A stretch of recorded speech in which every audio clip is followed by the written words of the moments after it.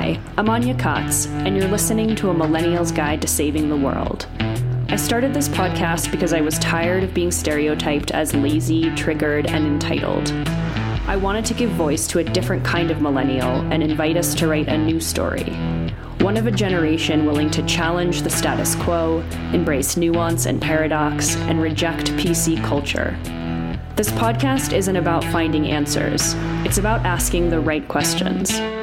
How can we reinvent ourselves and the narratives we've been expected to inherit? How can we take ownership over the ways we participate in our own suffering? How can we move beyond victimization and into empowerment? How can we fix ourselves to fix the world? It's time for new dreams, new stories, and new futures.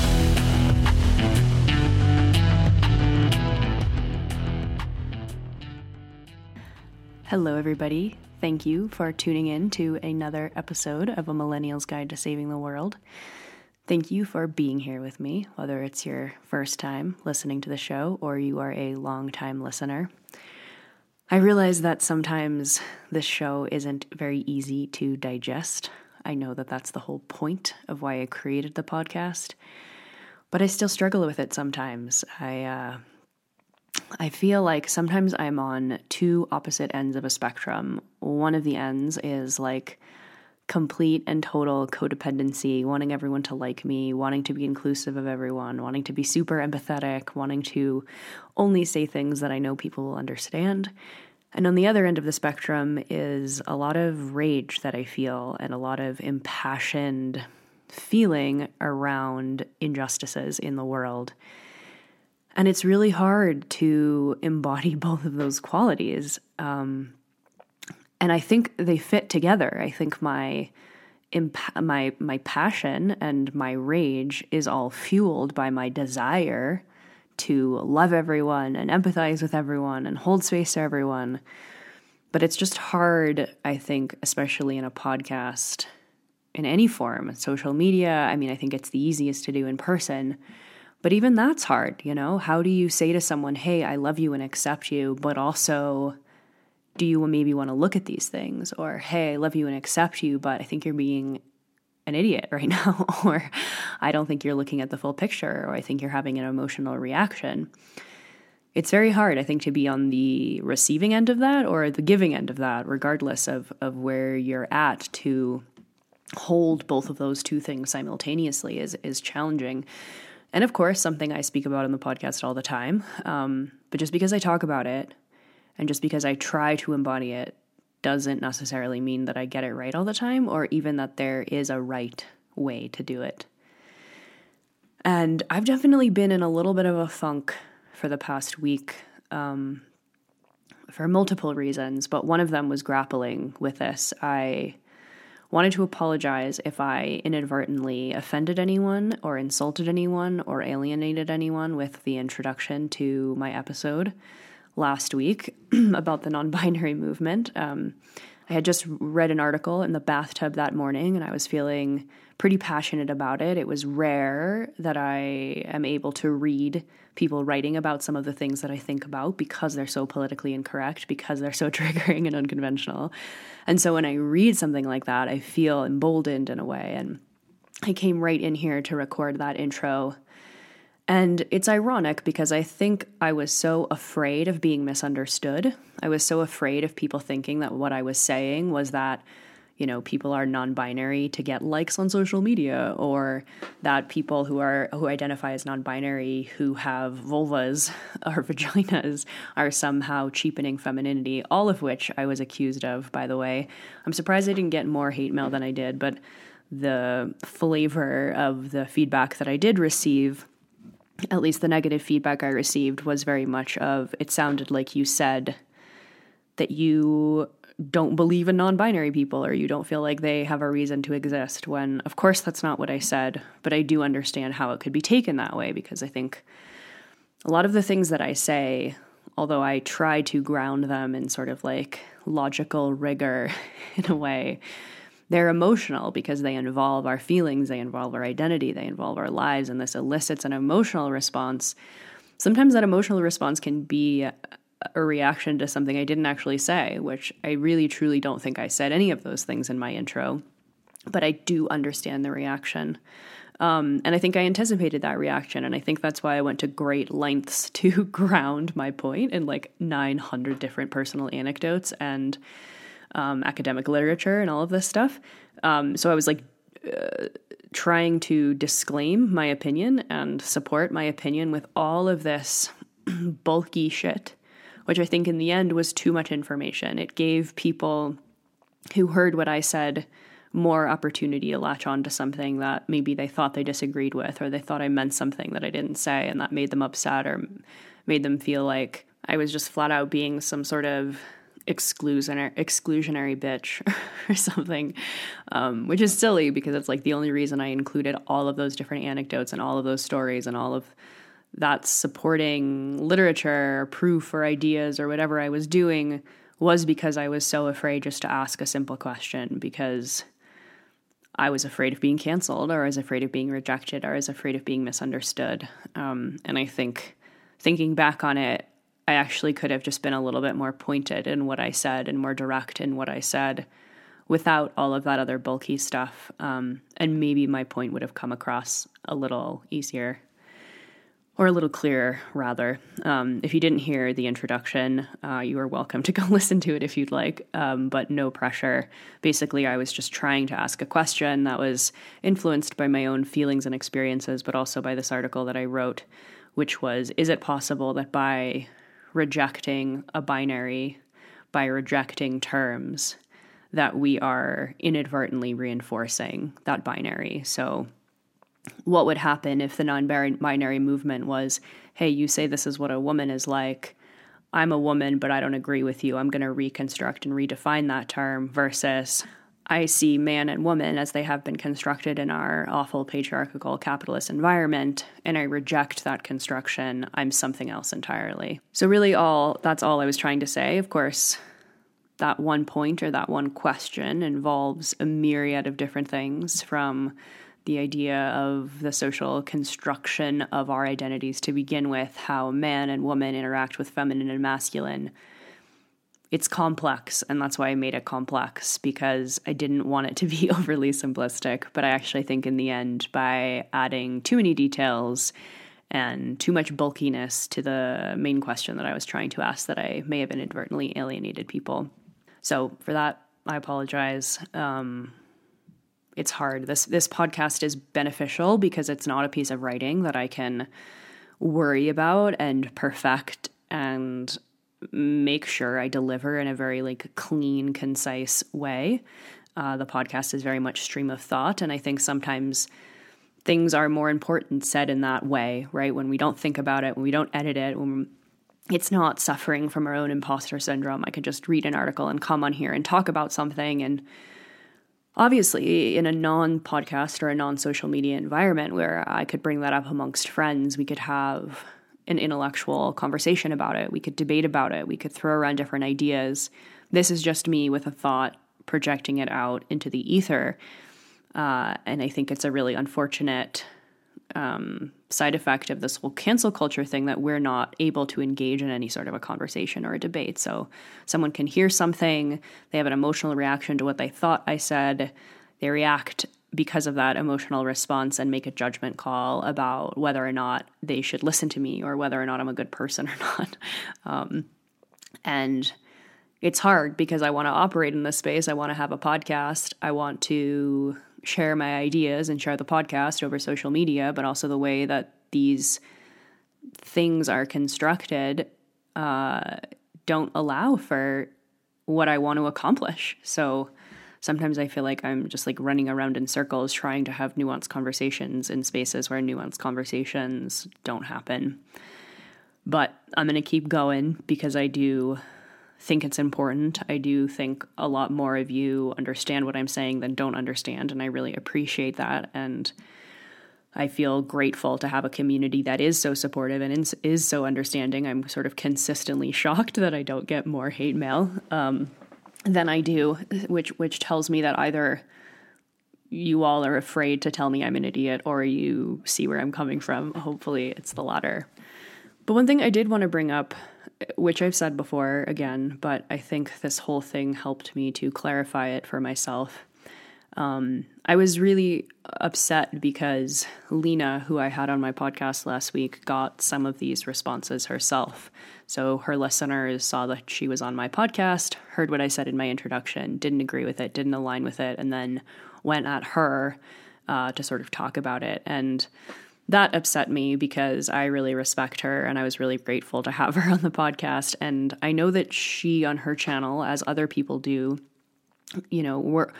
those of us with podcasts or channels or whatever the fuck are these online personalities, these online spaces, I think we're all trying to do something different. Some of us are aligned, but I think all of our communities are representative of us in some way. And I know that Lena's community is very inclusive and very validating of all people and all feelings and all identities and all language. And that's a fucking vital, imperative step of the process of becoming a human. I think so many of us are on a similar journey of being raised in a way by parents, by society, etc., where we don't know who we are. We're told we don't have a right to be who we are. We're told our feelings are invalid. We're asked to conform and forced to conform in many ways. And then there's this process where we realize that's happened and that's horrible. And the only way, I think the first step in crawling out of that is to touch base with our own intuition again, learn how to trust ourselves, recognize that we can be, and we are whoever we feel that we want to be and whoever we feel that we are. And being able to feel valid in that is, again, imperative and vital in this process. And there are so many people like Lena, I think Kylie Macbeth, who I've had on the podcast as well. I think Chani Nicholas, who's an astrologer who I haven't had on the podcast, but I sort of see their communities as being very much focused on that step of the journey of like, hey, you deserve to be here and you also deserve to be whoever you want to be. And that's a really, really important phase. I think that's the phase of where safe spaces are necessary. It's the place where you rest and you feel like you're held and you know that you're validated and you feel strong within yourself. But I do think this community that I have, this podcast, which is actually something that Lena helped me to realize, and Lena was very respectful and very kind around all of this and certainly didn't accuse me or attack me of anything, just wanted to clarify what I'd said for her audience because she's worked really hard to be so inclusive and she didn't want anyone to feel like she was excluding them for whatever language they use to identify themselves. Of course, I don't think this is what I was doing either, but I do realize that my delivery or the phase of the journey that I focus on doesn't necessarily focus on that part.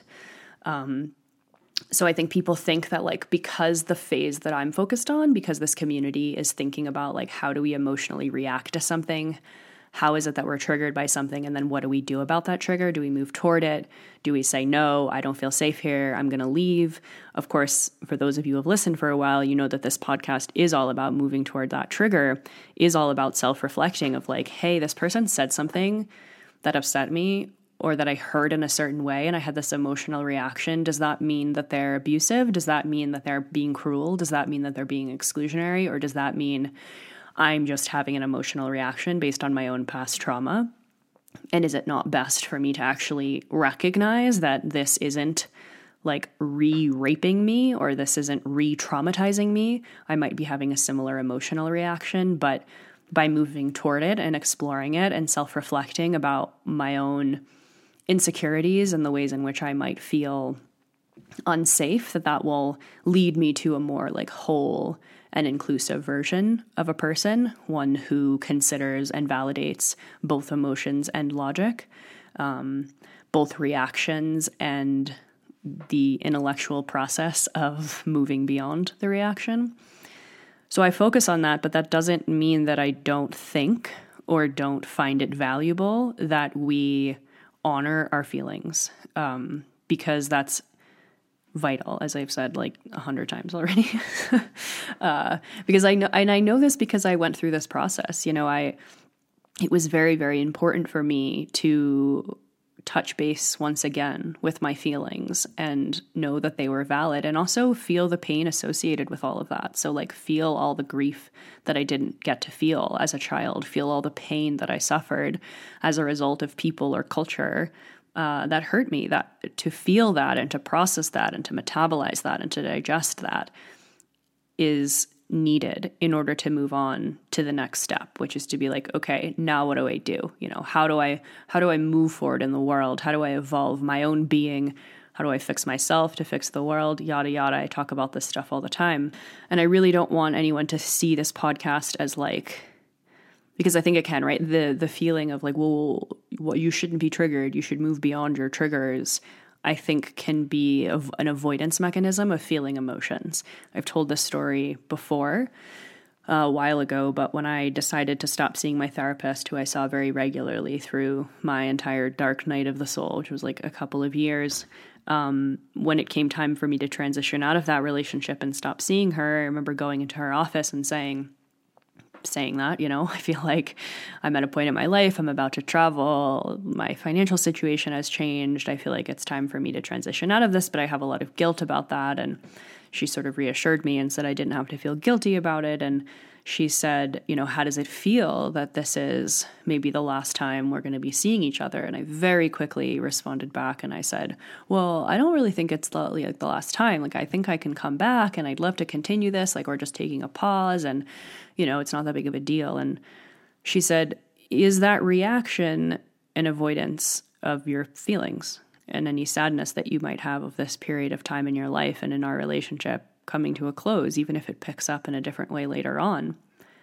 And she was so right. And I immediately broke down and cried. And I think that's a perfect example of like, you can have a feeling about something, you can honor your emotions and your feelings, and you can also choose to integrate logic and intellect in order to move forward. Those things are not mutually exclusive. And I really don't want anyone to think that my push toward logic, my push toward moving above and beyond triggers is accusing people of being triggered or saying that people's emotional reactions aren't valid.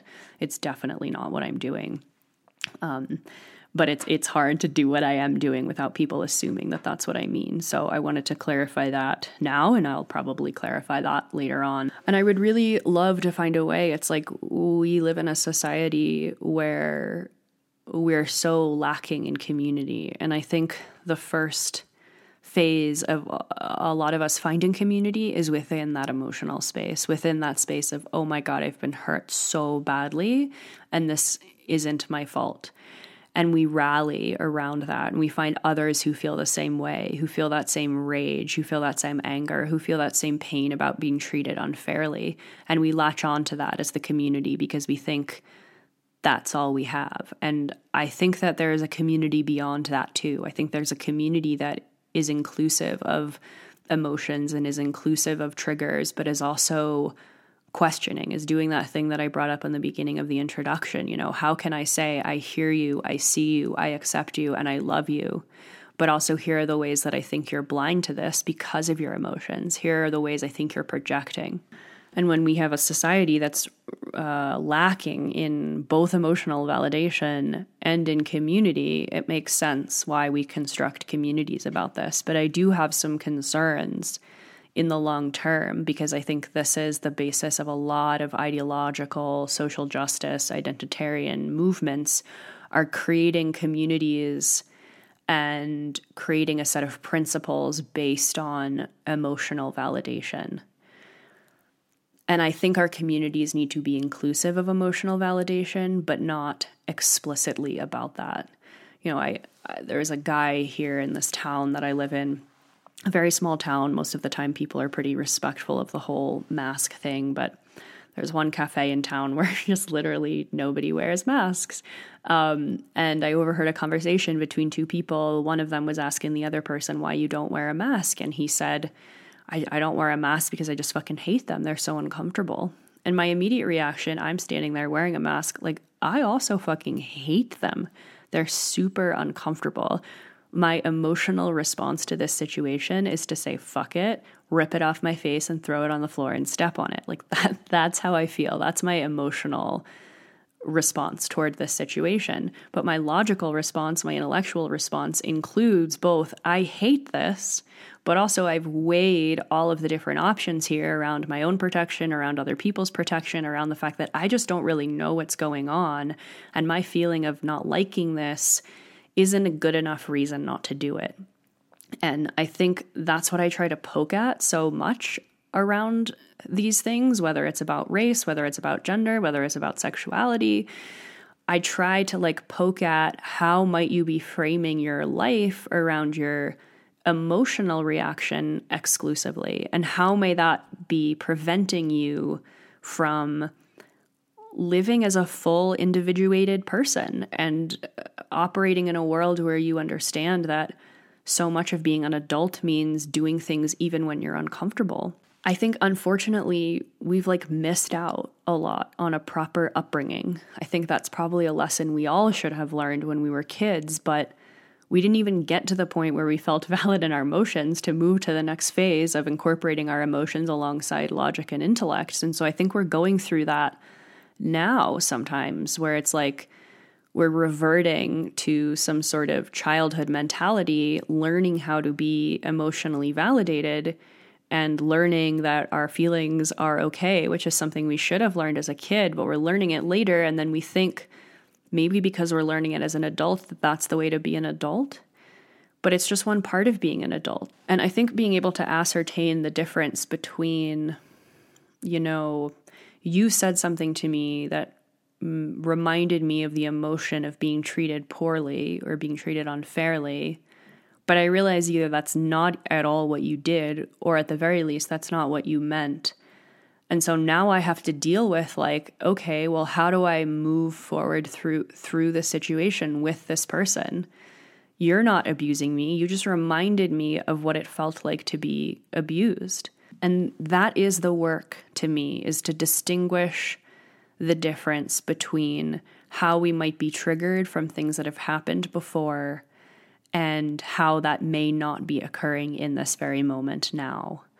And I think that is a very, very important, if not the most important piece of the work that I'm doing. And I think the work that we all need to be doing is to incorporate all these different facets of quote unquote truth and feeling into the way that we live our lives. We can honor our grief, we can honor our pain, we can honor our triggers, and we can move beyond those. We don't have to stay in a victimized position. I think we think that the only way to take responsibility sometimes or to be empowered is to reject those feelings associated with the fact that it's not our fault. But I don't think that's true. I think we can understand that it's not our fault, but we also have to accept that it's not anybody else's fault. We can't move through the world pointing fingers, feeling victimized. I think that revokes our agency. And I worry that these movements, not the people within the movements who have varying degrees of identity and history, but the movements in and of themselves are based on victimhood. And I worry that if we focus on that all we do is switch the script, that we move toward compensatory injustice rather than justice. If we don't sit down and talk to each other, admit that our realities are both constructed and something we were born with, and that I can be a woman and you can be a woman, but we can identify in totally different ways, unless we're able to do that and manage all of those different pieces together, I'm not sure we're actually going to be successful in solving these problems we want to solve. And so my rhetoric, my framing sounds like I'm anti-progress or I'm anti-justice, and I'm not. The one thing I agree with across the board with all of these movements is that I think every person on this planet deserves equal rights in this world and deserves to live a full, whole life. But the strategy for which we get there is something I very much disagree with in opposition to a lot of these movements. I do think there are many paths to a solution. And so this podcast is an expression of the unconventional path, the unpopular path, the politically incorrect path. I feel very grounded in that path. I think it's the right one. Even if the society at large has already decided there's another way there, I think it's my own personal responsibility to question it if I truly disagree in a logical and intellectual way, which I do. But I know that sometimes that's going to mean people don't like me and that I might create enemies and that my words are going to be misconstrued. And that sucks. But I have to move forward. I have to lean more toward my own self-assurance and my own self-worth, even though sometimes it feels like I'm fucking pushing like 9 brick walls in order to do that. But I have to, because I know that's the right thing to do. And I know so many of you have been on a similar journey, and I am really grateful that I was able to start this podcast and that we were all able to find each other. And I do think there are more and more people coming out and saying these things, certainly in a way that wasn't happening when I started this podcast 2 years ago. I hope to have more of those people on my podcast.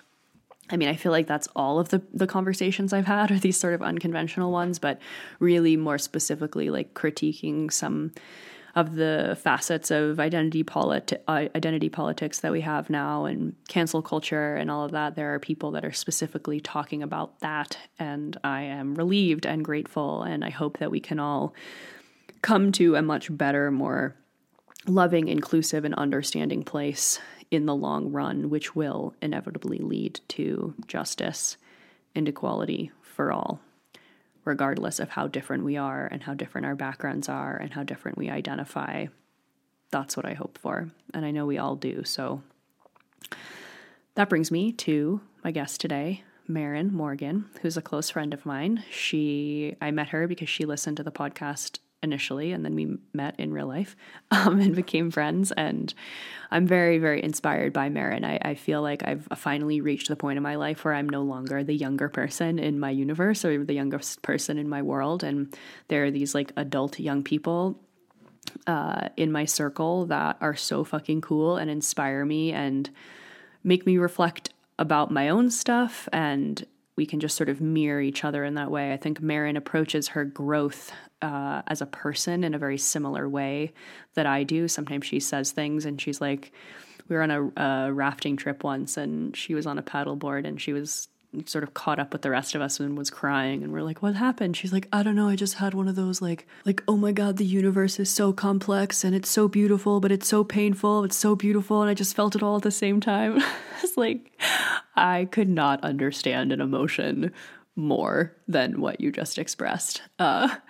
It's just sort of, validating for me to see someone else express things and feel things in such a similar way. I'm sure there's so many of you out there, and I know I've met a bunch of you, but there's something just about the way Maren explains things or deals with things that, that I'm really grateful for and gives me so much hope for the future. Ironically, Maren feels similarly to me in terms of her fear of being misunderstood or being canceled. She's working on a project right now with her partner, Jake, that started off as a project about regenerative agriculture, but sort of grew to recognizing that to think that regenerative agriculture alone will solve our climate change issues or will solve our planetary issues is a very overly simplistic framework. And so she's trying to do something very difficult, which is to say that regenerative agriculture is an important tool, but we have to do a lot more than that. And we have to do the same thing that I'm talking about, which is to move ourselves out of a feeling of victimization, feeling like this happened to us, and really take some serious look at how we can step up to the plate and take responsibility for this and move out of a feeling of victimization. So basically her fear is very similar to mine. Like, how can she say that regenerative agriculture is legit, but we need to do more? Is, I feel like, very similar to me saying, how can we validate our emotions, but also know that we have to do more without pissing people off or without making people feel like, while we know that that one symptom of the problem needs to be addressed, it is truly just a symptom of the problem. And we need to think a lot broader, a lot more holistically to solve these problems. And although it's hard to explain in a book, let alone a podcast, is that all of these things are interconnected. The issues that we see with the planet are very aligned with the issues that we see within our population. All of these things need to be addressed in order to support each other because they were built and constructed in a way that were initially before we fucked it up, mutually reciprocal across the board. And we've taken so many steps away from that, and we're not really sure how to get back to the beginning. We keep trying to create solutions to the problem that are only really reflective of the problem overall, right? Like, we can't solve problems within a broken system without addressing the system. It reminded me, there was I was talking to someone the other day about the whole like naturopathy world, and how so often we think that by removing pills from the way that we treat disease, that we're fixing the problem. But what happens if we just replace pills with supplements, and we still operate within this sort of like pushy framework of solving symptoms with some sort of pill, whether it's an antidepressant or a supplement? You know, is that really doing much if the framing is the same, if the system is the same, if the way that we're approaching the problem is the same? Does it really matter, you know, if we raise cows to eat grass or not? Does it really matter if there's something Clementine Morrigan says, who was on this podcast several episodes back, but she has a piece of writing that she always shares about how, like, we can't claim that we want to end police brutality and defund the police if all of us are acting like cops to each other. Like, we're not actually addressing the system. And we really need to address the system. And I think addressing the system means that we have to be really fucking uncomfortable sometimes. And we have to recognize the extent to which we are complicit in these problems, and that we can't solve them simply by not eating meat. We can't solve them by simply feeling valid in our emotions, or redefining a gender stereotype or a label or a pronoun. These are all important, but they're only parts of the puzzle. And so I think Maren and I tried the best we can to explore the sort of overarching system here, but it is very complex and would require decades upon decades of exploration in order to explain it thoroughly. Anyway, that is all I will say about that. Yeah, this is hard sometimes. I know that the demeanor or the personality that I put out over the podcast waves is maybe one or two different real authentic parts of me, but they are only one or two parts of me. I have many other parts. I feel like this is like getting into some weird like bodily conversation, but yeah, I know a lot of you know this already, but for those of you who forgot, we're all just real people trying to do our best. And in order, I think, to have a successful podcast or a successful social media channel or a book or whatever, we have to like pick one thing and expand upon that. We can't do everything all at once. So I've picked this sort of both inclusivity but also critiquing of triggers and emotional reactivity as among many other things is my focus. But that doesn't mean that I don't care about the rest of the process and that I don't honor other people who are focusing on other parts of it. I do. And I hope they do too. I hope, obviously, these communities that are focused on inclusion and validity are also calling out emotional reactivity or ideology as a stand-in for identity. I think most of the time, unfortunately, that isn't happening, but I'm willing to give everyone the benefit of the doubt that it is. So before we get into this episode, if you would like to support the podcast, we have a very vibrant, active Patreon community, which I am very grateful for. It's so nice to see that community expand. If you're unfamiliar with Patreon, basically it's a place where you can support the work that I do so that I don't have to support this podcast financially through advertisements or something else that feels totally lacking in alignment for me, which advertising certainly does. So Patreon is basically a place where you can help people who have a hard time making money with what they do, mainly artists, musicians, podcasters, writers, etc. If you have a few extra bucks to spare, you can support them in the work that they do. And so that way they basically are answering to you and to nobody else. And also, in addition to donating and supporting their work, you get access to various perks. For me, that is, we have a book club that we do with patrons. We're in the middle of reading Cosmos and Psyche right now. The book club ends in the end of January, but you are still welcome to join if you would like. Definitely enough time still to read that book. It's big, but if you're a fast reader, you should do it. We have patron-led seminars. The first one is coming up in just a couple of days. Isabel, who's one of my patrons, is going to be teaching everyone about seasonal foraging and maybe some other things like that in the future, how to make tinctures, homemade tinctures and medicines, how to ferment, pickle, etc.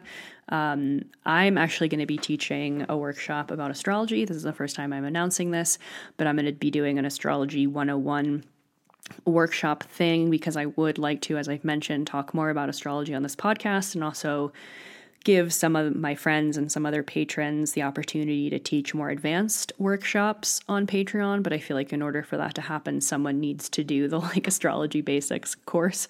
And I actually really like teaching that part of astrology. So I think I'm going to do that. So that's going to be available to patrons at the $10 and up level. We have exclusive WhatsApp group chats, which have about 20 to 30 people in them. There's 3 of them so far. The third one's almost full. I'm about to start the 4th one. So if you'd like to be one of the founding members of the 4th WhatsApp group, please head over to Patreon and join. This is a way for you all to meet each other, interact, discuss episodes, but so many other things. I mean, people are sharing their artwork in there, their dreams, asking for advice, sharing their projects, getting feedback. So many of them have actually met up with each other in person. It's basically like the Millennials Guide dating app, but way cooler than a dating app. So if you'd like to get in on that, Patreon is the place. I just got stickers too, so that's going to come online maybe today or in the next day or so. T-shirts, playlists, etc. Lots of stuff going on. Lots of stuff will be added in the future. I very, very, very much support anybody who is already a part of the Patreon. Thank you so much for allowing me to do this work. Without you, I don't think I could survive the sort of emotional complexity of doing it. If you don't have any extra money to spend or you don't want to participate in the community in that capacity, I totally understand. Another great way to support the podcast is to share an episode with your friends. Or if you go into iTunes, hit subscribe, scroll down past the list of all the episodes, leave some stars and a review. This helps the podcast reach more people. And it also helps people who I reach out to who I want to have on the podcast. If they go to iTunes and they see how many people have rated it or reviewed it, they know that it's worth their time. So all of that is very, very helpful. I am going to play you out today with a song by Johnny Lang called Dying to Live. I heard the song for the first time a couple years ago and it just came on randomly recently and I realized how much it was in line with this conversation and this introduction. Some of the lyrics that I love. Some people say that values are subjective, but they're just speaking words that someone else has said. And so they live and fight and kill with no objective. Sometimes it's hard to tell the living from the dead. I hope that we are able to, as a community and as a world, as a human species, crawl out of a lot of this animosity and accusatory nature of how we've chosen to organize ourselves and our identities and the way we want to live in the world. I think there is another better way to do it, even encompassing the limitations of the social media world and the podcast world.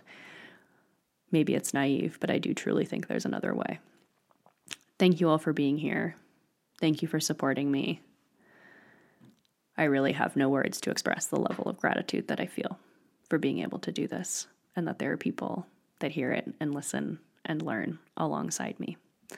So thank you. Enjoy the song, enjoy this episode, and I will catch you on the other end.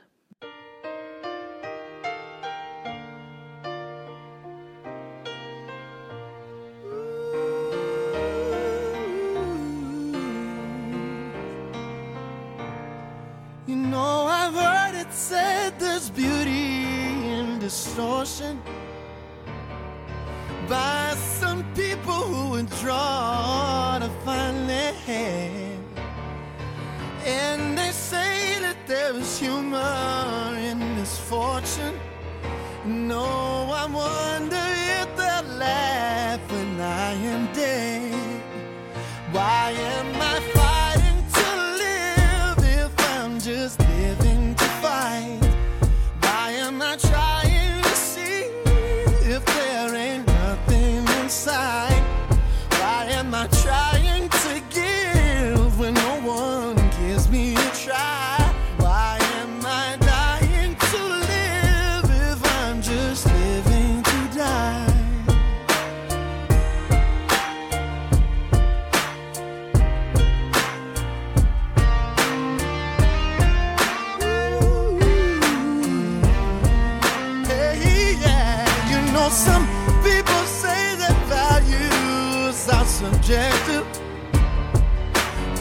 just speaking words that someone else has said. And so they live and fight and care with no objective. Sometimes it's hard to tell the living from the dead. Why am I fighting to live if I'm just living to fight? Why am I trying to see if there ain't nothing inside? Why am I trying to give when no one gives me a try? Why am I dying to live if I'm just living to die?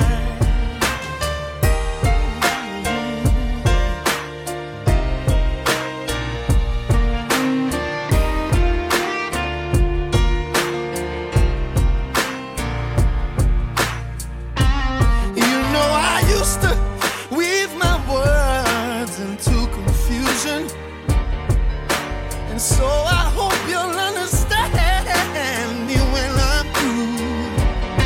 You know I used to live my life as an illusion, but reality will make my dream come true. So I'll keep fighting to live till there's no reason to fight. And I'll keep trying to see until the end is inside. You know I'm trying to give, so come on, give me a try. You know I'm dying to live until I'm ready to die. Oh, yeah.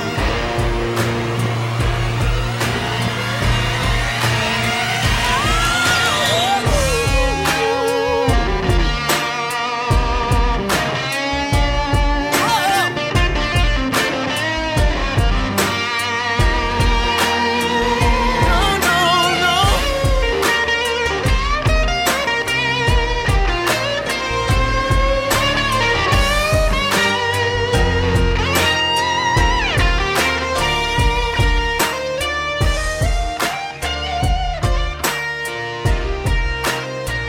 You know I'm trying to live until I'm ready to die.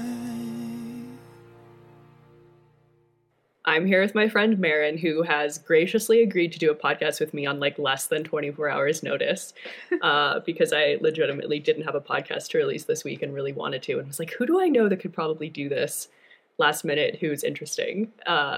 And I guess background, Maren and her partner Jake are working on a project that I have long wanted to, I guess I have talked about it on my podcast, but I wanted to have you guys both on the podcast, preferably in person, just because it's easier to have a conversation that way. But we can still do that, and I can have Maren on the podcast to talk about like where you're at with the project right now and just you in general, because I think you're interesting and I think we're pretty similar. So thank you for doing this without any preparation or time.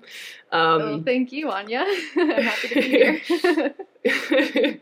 I feel like you are proof, or we're proof, that like the podcast fan friendship is like a real thing, because you and Jake just listened to the podcast and then came to visit us in Colorado, and we became fast friends, which I don't think is unique per se. I feel like the podcast is like a very good filter for cool people, you know?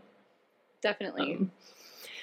So why don't we start, if you want to just tell the audience a little bit about you, what you're doing in your life right now and the project you're working on, I guess both professionally and personally.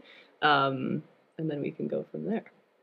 Yeah, it's funny. I was thinking about this last night, how I would respond to this question of just who I am, because I'm like, wow, I have no credentials. I have no expertise. I'm just some random, 24-year-old girl in America.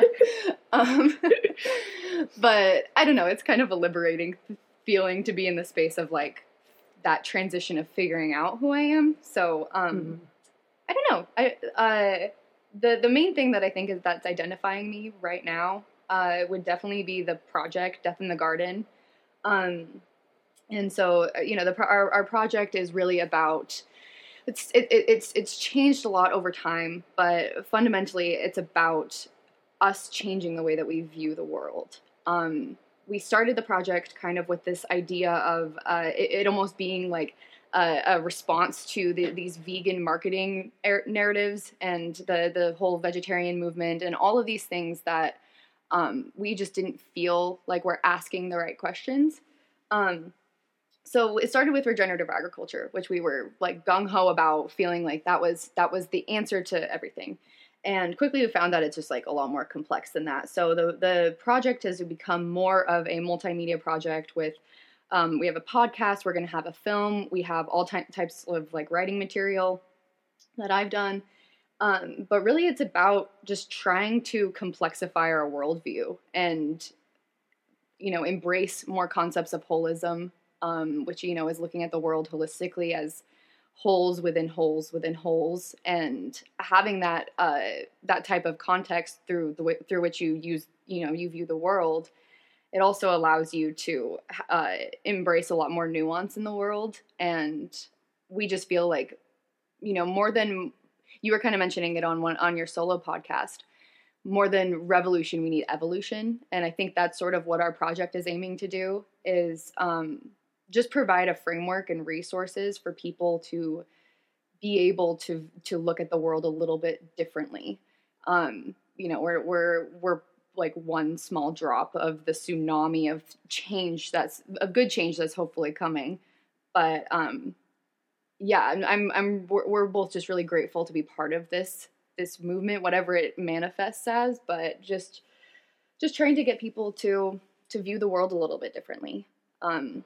Yeah. And I can go into a little bit more detail about all of that later, or I can talk more about it now. It's up to you. Yeah, well, I want to, I think for people listening, because I feel like there's probably a lot of listeners of this podcast that are in a sort of similar life place to you. And I really was sort of struck by the sort of courage and bravery that you had. It's not like you had the resources and the tools and all this money to set out and create some multimedia documentary project. And in fact, the first point of our communication was you reaching out to me before you took this leap to ask for guidance. So I'd love if you could just talk about that process for you, what you did in order to live this life and do this project, which I know when you bought your van, which I'd like you to talk about, that this wasn't necessarily what you thought was going to happen, but just that whole thing of once you sort of commit to your own life and to your own authentic path, that shit just sort of falls right in front of you. Yeah, to an insane degree. Yeah.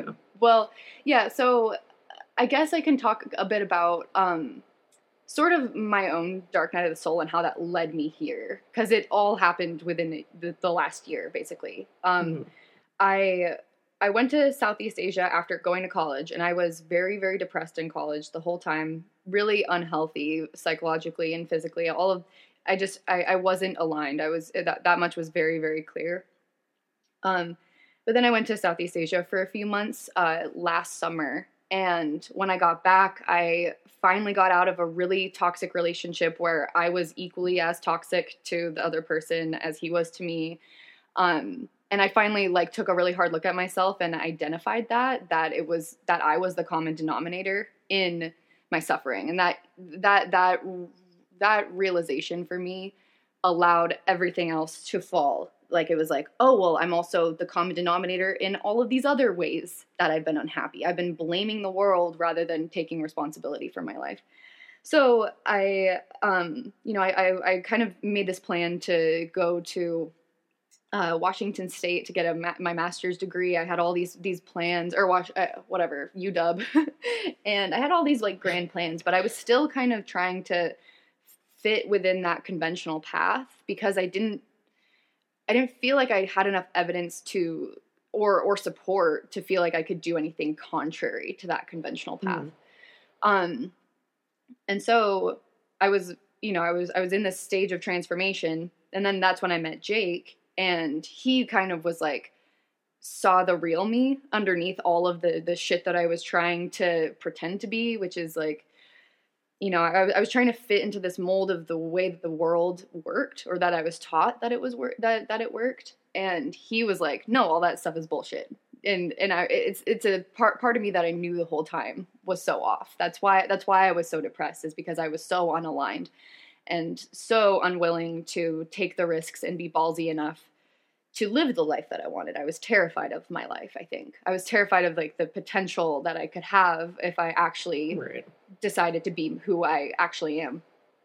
But yeah, so then it was like right before coronavirus hit that I like had reached out to you, and I was like, I really want to buy a van, but my parents are going to be pissed. And you were kind of just like, do it. You were really supportive, but you also really validated where that, how much that support was, how much I needed that support to be able to do this thing. But then, so I just bought my van, and I spent all the money that I had in my bank account. It was all the money I had to buy it. It was $2,000, my van Rosie. And yeah, and then it was like coronavirus hit and I lost my job, and I was like, oh shit, okay. Like, I don't know what I'm going to do. But then Jake had been talking about wanting to do this documentary. And then shortly after that time, when Jake and I kind of talked about it, we went and visited you in Colorado. And that's sort of where it was born. The idea to like really just go for it. We're like, what the fuck else are we doing with our lives right now? And so then, yeah, so we just scrapped together what we had and what we could use to try to make this project. We've been really, really scrappy with it. But it's been super fun, and it definitely like, it's funny because I feel like the way that I describe it sometimes does make it seem like I have this backing by funders and stuff, and like, and no, not at all. Yeah. But it's been great. The transformation from this time last year to now, it's like completely night and day. I don't even recognize that girl. She is. Yeah. But, yeah. I get it. Did I answer that question? Yeah. Well, yeah, of course. Yeah, it's interesting because I definitely like in my own life experienced that process of basically saying like, fuck it. I have no resources, like not really any support. I don't know where I'm going, but I'm just going to do this anyway. Like I feel pulled in this direction, even if I don't know where it ends up. I'm going to do it. And of course, once I really like honestly, authentically committed to that, didn't just like pretend I did, the synchronicities just like appeared and reappeared and appeared and appeared and appeared. And like everything I was moving toward sort of just like manifested in front of me. And it's been a fascinating, really like joyous experience on my end to sort of witness you on that process, because I feel like, like there was this one situation I think where we had said like, oh, we want to talk about you guys and the project on our podcast. Like, send me a list of people that you're still looking for or something. And you said one of the people that you were still looking for was like someone who was a hunter, but who had a sort of like more nuanced perspective about hunting and could speak eloquently about death, and was doing it in sort of like a regenerative, like ancestral way. And we got that list. And I feel like maybe 2 days later, we met that person. Like that person came into our lives and we were like, hey, Maren and Jake, I think we have that person. And he is someone who you guys, I guess you haven't probably gone hunting with him yet, but you're in Montana sort of partially, at least it seems, for that purpose. Yeah. Yeah. There was some unfortunate stuff with us trying to figure that out, but yeah, but it's all good. yeah. But yeah, it's cool. I think, it's something that people I think reach out to me about all the time. Like, how do you know it's going to work? Or I'm afraid it's going to work. And I just feel like anyone who I know first of all, my personal experience, but then anyone who I actually know in my life who has taken that leap, like the same exact thing has happened for them as well. So that's, I don't know, reassuring and inspiring in a way. So I want to talk more about the project for sure. But I want to back it up a little bit with a sort of broader conversation about victimhood and responsibility. And you had reached out to me relatively recently. I forget what provoked you to do so, but sort of told me a story about how my podcast started out being kind of triggering to you, and how you sort of ended up having this realization about your own framing of the situation, your own framing of your life. And I thought it was such a, I don't know, moving and probably pretty common situation. And your perspective on it was so fucking like mature and brave, and made me feel better for like saying triggering things on my podcast. But I thought I'd love for you to talk about that. And then I thought it would be a good sort of framework to talk about regenerative agriculture and the planet, as well as it relates to how we interact with that. So I'm going to shut up and let you tell that story a bit. Yeah. So, I guess the long story short, I was sexually assaulted at a music festival a number of years ago. And it was right around the time then, like shortly after, probably the next summer, the Me Too movement happened. And I almost wanted to cancel this person and like deplatform him, tell everybody. But for some reason I held back and I didn't.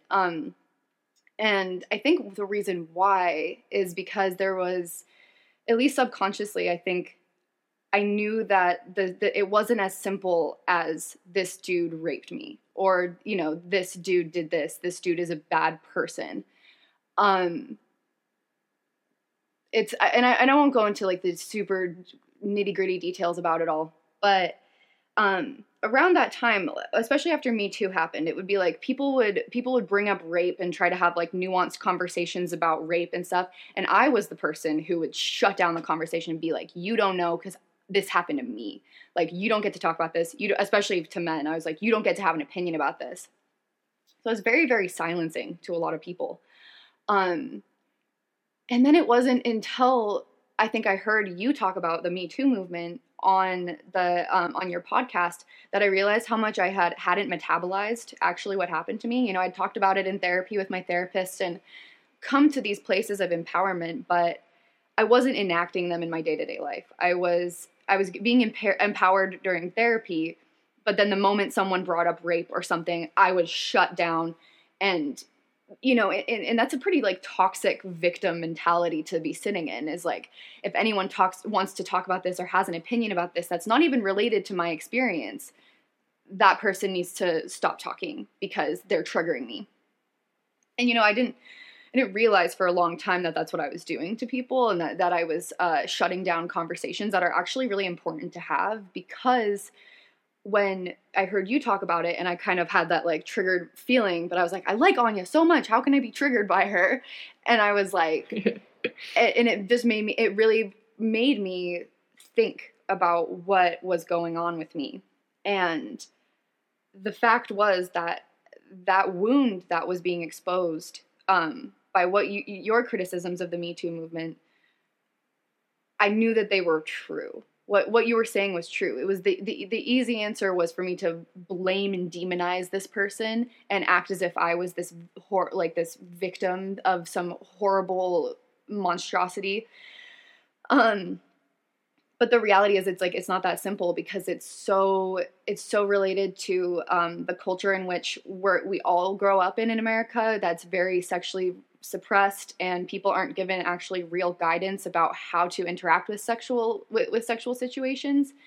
And so, I tried to give this guy sort of the benefit of the doubt, and rather than vilifying him, I wanted to see him as a person who might have just fucked up and might have just made a really poor judgment call, and maybe didn't understand the nuances of consensual sex. And a lot of people don't want to hear that. Like, I feel like there's this narrative now where everything's available online, so you have no excuse to do anything that's counter to what the information is online. And it's just like, that's not actually how the world works. Like, we're taught things in our real lives that condition us in ways that, you're not necessarily just going to like read an article online and be like, oh, that's what consent is, I didn't realize. It's like, it's just not as simple as that. And also on my end of things, there is a level of responsibility. Not to say that all people who experience sexual assault have a level of responsibility, to what happened to them, or that is in any way victim blaming. My frame of mind is that the moment you posit yourself as a victim, you lose all agency. You lose all possible empowerment, because suddenly that other person has so much control over you. And while, I could go back and I could have like punched him in the face or something like that, or screamed or whatever. There's ways that I could have gotten out of it. It's not even that's not even the part of it that I think is important. The part of it that's important is that me taking responsibility for it allows me to never put myself in a situation like that ever again. And whereas if I'm a victim to it, then I can remain in this sort of weird nebulous of like, if I'm attacked, then I'm, it's sort of hard to explain, but it was just, it made me feel like I realized that I wasn't taking agency over the situation. I was describing this as a thing that happened to me rather than an experience that I had that I can learn from and I can grow from and I can, change the way that I view things. And because for a long time I was like that same type of feminist that just like hates men, and because this thing had happened to me and I'd had all these really shitty relationships, and then it's like, wait a minute, but there are good men in the world and I'm obviously not finding them. That doesn't mean that all men are bad, or, it's not a simple enough answer. And I definitely had the experience, I think a lot of my adolescence and young adulthood, of masculinizing myself in the name of feminism rather than really embracing the empowered, mature feminine, which is just an expression of internalized misogyny at the end of the day, to like lean into those roles that are really accepted and promoted in society, rather than being like, wait a minute, what's unique about my womanhood, and how is that empowering? How is that brave? How is that strong? And so I think that sort of goes into these notions of like the toxic, I feel like the toxic femininity and toxic masculinity, those things like co-evolve together.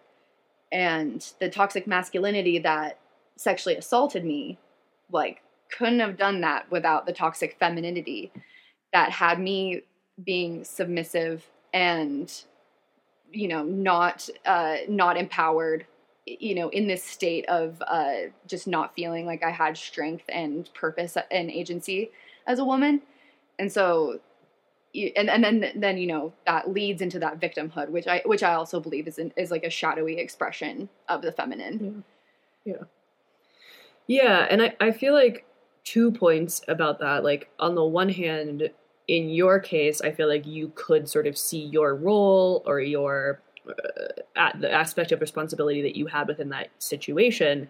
But I think even in situations where the woman is completely not at fault, or anybody for that matter who is the quote unquote victim of like abuse or toxicity or some terrible situation, it's like, even if it's very clear on paper that you played no role in this type of event, which is certainly one, example of these types of situations, I think even still, I think a lot of people who participate in the sort of like conventional PC feminist rhetoric have never even experienced an event like this. It doesn't even matter. It's just like, women were treated poorly, or I was treated poorly, and so therefore I'm going to flip the script and just like promote this sort of compensatory injustice instead of actually moving toward equality or understanding or empathy. And I think that's definitely a huge part of the environmental movement issues that we have, is like, we feel guilty or like it's our fault, or we feel like victims to this like shit that's going down with our planet. And instead of actually like taking real responsibility for stepping up and doing something, even though clearly like each of us as an individual, I mean, of course, like we buy plastic bottles or whatever, but it's not our fault, like we're not victims in this situation. Even though some people could define it as such, but we still have a responsibility. And I feel like regardless of whether or not we played a role in wrongdoing. I just don't see any examples of someone just like pouting and blaming and being angry as a productive form of change for anything, you know, whether it's like race or sex or gender or any of that stuff. And I think also I'd like you to speak to this too, because I have another friend who I've been speaking to a lot about this. She was in a sort of long-term, pretty emotionally and psychologically abusive relationship. And she's very much of this mindset of like, I'm not a victim. Like, I participated. I had this fawning reaction toward this person.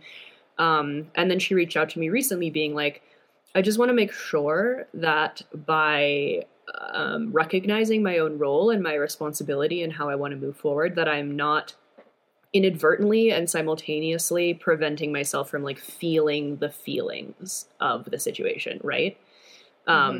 So like, how can we both say like, it's my responsibility to move forward, it's my responsibility to have agency, but that doesn't mean that that process is saying the situation didn't hurt me, or that I didn't feel like a victim at one time, or that someone treated me poorly, you know, like both of those things can coexist. Right. I think a lot of it is about rewriting the stories a little bit, you know, because I've had a lot of relationships that were very toxic, but I left them with this feeling of like, oh, that guy, he was so awful. What a terrible boyfriend. Yeah. Without having the self-awareness to understand my role in it and how I was contributing to possessiveness, toxicity, about wanting to help them. My sort of most toxic quality is this like very, I want to fix people. I want to like make people be what I want them to be. And I've been learning a lot about myself recently. And one of the things too is that I fantasize a lot. And so there were a lot of relationships in the past where I set them up for failure because I had these really fantastical illusions about who that person was. And I held them to that standard within the relationship. But if you don't, the thing is, it's like, if you don't come to terms with your responsibility in perpetuating that kind of behavior, you'll never have a relationship that doesn't look like that. Because yeah, like in those moments, I definitely felt like a victim. I definitely felt like hurt by those people. And yeah, they did some shitty things, and for sure.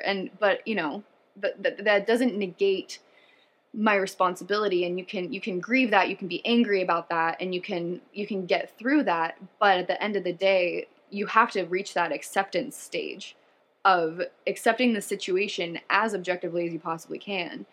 And at the end of the day, with my toxic relationships, it was like, okay, if I look at this objectively, I let these people into my life again and again and again, and I viewed myself as someone who was more infallible than I was.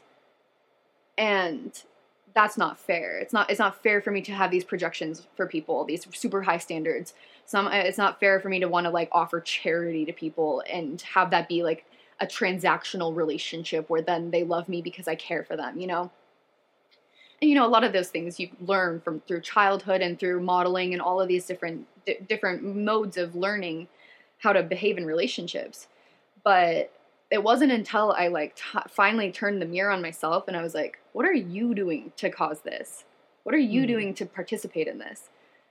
You know, that's, you know, I think that the anger and the hurt and the pain and the acceptance can all exist, maybe not simultaneously, but in stages. You know, that's the healing thing. It's like you sometimes feel all these feelings at once, and then sometimes you kind of reach that catharsis.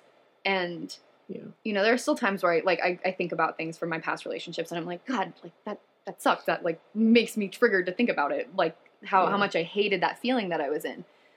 But at the same time, I like actively participated in that relationship and maintained it even when it was terrible.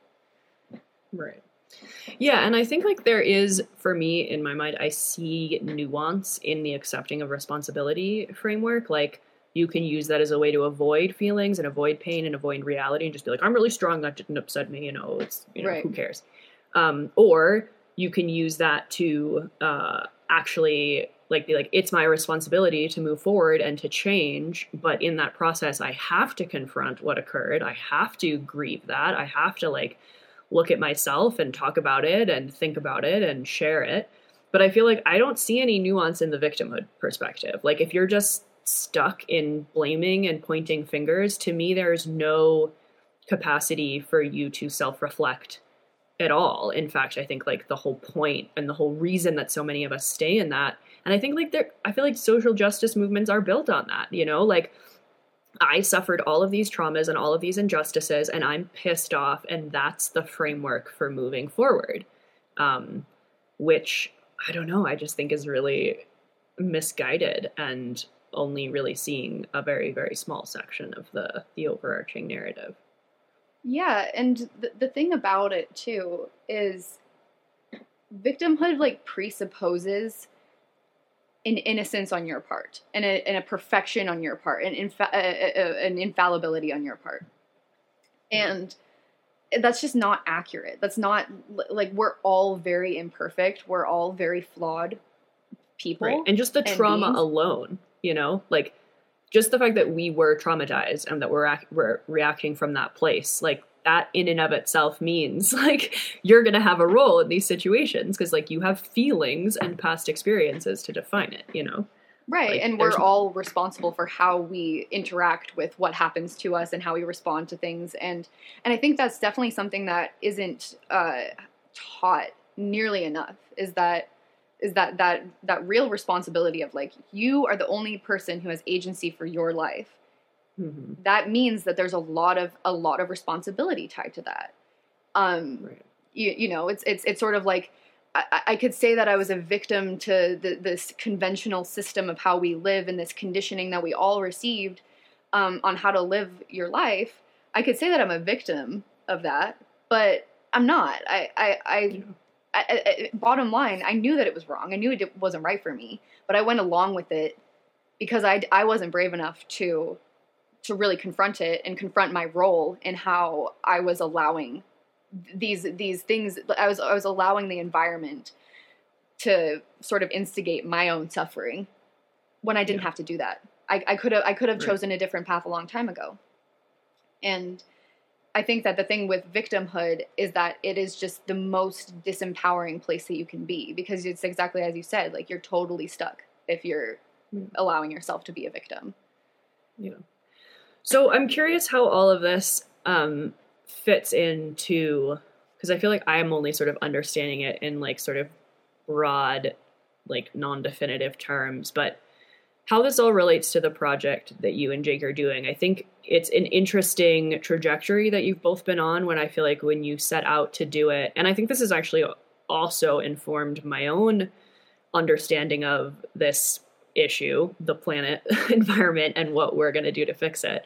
But I know that when you guys both started off, that your perspective was like, we want to create a film about regenerative agriculture and showcase how that is the way that we will address climate change and the way that we will fix these problems. And then I think on this journey, you recognized that the situation was far more complex than that. And I'm curious how that shift occurred for you, and how that shift also put you in a role of more, you and Jake, let's say, doing this project in more of a role of responsibility, aside from just like illuminating a very simple solution to a problem that's may or may not be realistic. Yeah. You know, when we set out on this journey, we really thought we were going to just kind of give the answer to everybody about how to fix the planet, how to fix ourselves, how to fix all of these things. And the way that I describe the climate issue, among other issues, like, I mean, because here's the reality of everything. All of these things, all of these issues that we have, they are all interconnected. Every single one of them. Social media, racism, climate change, all of these things, you know, and all of the iterations of that, they're all part of this gigantic knot that you can pull on one part of the knot to untangle it, but it's going to be like tethered in place on the other side of that by something else. The only thing that we can do really is to try to tackle the knot in as many places as we can. And so regenerative agriculture provides a really, really, really good step in that process of untangling. Like, for example, you know, the processes of regenerative agriculture, they improve biodiversity, they improve water infiltration, carbon sequestration, animal rights. You know, there's a lot that goes into that. Regenerative agriculture helps rebuild ecosystems, which is vitally important for us. But at the same time, there are some very, very fundamental problems with the system in which we live. And so I don't personally believe, and I'm not a spokesperson for regenerative agriculture. I'm just a person who's learning about regenerative agriculture and all of these different things, and trying to understand these things as honestly as I possibly can. The bureaucracies and the systems and the corruption and the stratification of what is actually running the world and running our society, those things aren't going to change quickly enough or with enough urgency. Even if everybody starts eating regenerative meat, it's not going to be, it's not going to change the fundamental problem, which is that we are a disempowered people who are allowing ourselves to be victims to what are the people of the past kind of subjected us to, which is like, there's a level of that where, you know, taking it on and being like, wow, I feel really victimized by the world that I was born into. It's a step on the journey, right? Like, you have to get to the place where it's like, okay, but what can I do with my life to mitigate the risks and the harms of all of these horrible things that are honestly on their way for us? We are looking at an ecological and societal collapse. Once fossil fuel is gone, everything falls after that, and we don't know when that's going to happen. That it could happen tomorrow. It could happen in 20 years. We don't know. But the thing is that there's a lot of narratives around of people kind of viewing themselves as like a pestilence, that humans are just this disease, and that if we just didn't kill animals, if we just didn't participate in death, if we just didn't do this and this and this and this, then we'd fix everything. And even just so I feel like veganism and vegetarianism really provides that answer for people, where it's like, you don't have to, this is the peaceful food, you don't have to commit harm against animals, you're not committing harm against the planet. The reality of that is there are people who are manipulating that narrative that are making a lot of money off of industrial agriculture to promote that narrative. And still then, you know, these people are in a place of disempowerment, right? Because they're viewing they're viewing animal agriculture as the enemy. That is the thing that is causing climate change. That is the thing. That is the thing that's destroying the planet. When really it's this gigantic web of things that, you know, it's the fact that we ship our trash to Indonesia, and that we have to blow up mountains to make solar panels, and all of these things. It's our cell phones. It's all of these things that are. I feel like people don't want to give up these things, or even shift away from them, even to a small degree. So it's nice when there's a narrative that's like, oh, here's an easy answer. Here's the easy answer. So you don't actually have to try that hard. You don't actually have to care that much. If you just stop eating meat, you're good. The reality of that is, so of course it's a lie, because, you know, you look at the data, and I'm not an expert on this at all, but I've just looked at the data, and it's wildly inaccurate and doesn't view the world from like a holistic context at all. And, you know, people, and I think specifically in these social justice movements, a lot of the information that people are gleaning is strictly from online. They're creating their entire worldviews behind the screen of a computer, rather than actually going out into the world and interacting with people and things and other beings to try to formulate their own worldview. How are they, like, people aren't using that intuitive felt sense to understand and articulate the world. And I think regenerative agriculture provides a really good context for responsibility and empowerment, because they use a holistic context and a regenerative context, which it's like, you know, the organic movement is an example of something that doesn't go far, it doesn't go far enough. organic, you can do organic with pesticides and herbicides and, you know, with tilling and all of these things, like, but if you actually have a regenerative mindset, you're not viewing the world and the people that you interact with, the non-human people that you interact with, as commodities. You're viewing everything as having a place and having a role and having a spirit of some kind. There's definitely an animistic quality to all of this that I think is profoundly helpful. But it allows you to see the world a bit more clearly and so much more nuanced. And for me, that's definitely had the effect of me becoming very adverse to what I think is groupthink that's happening right now, and especially in social justice warrior sort of realms.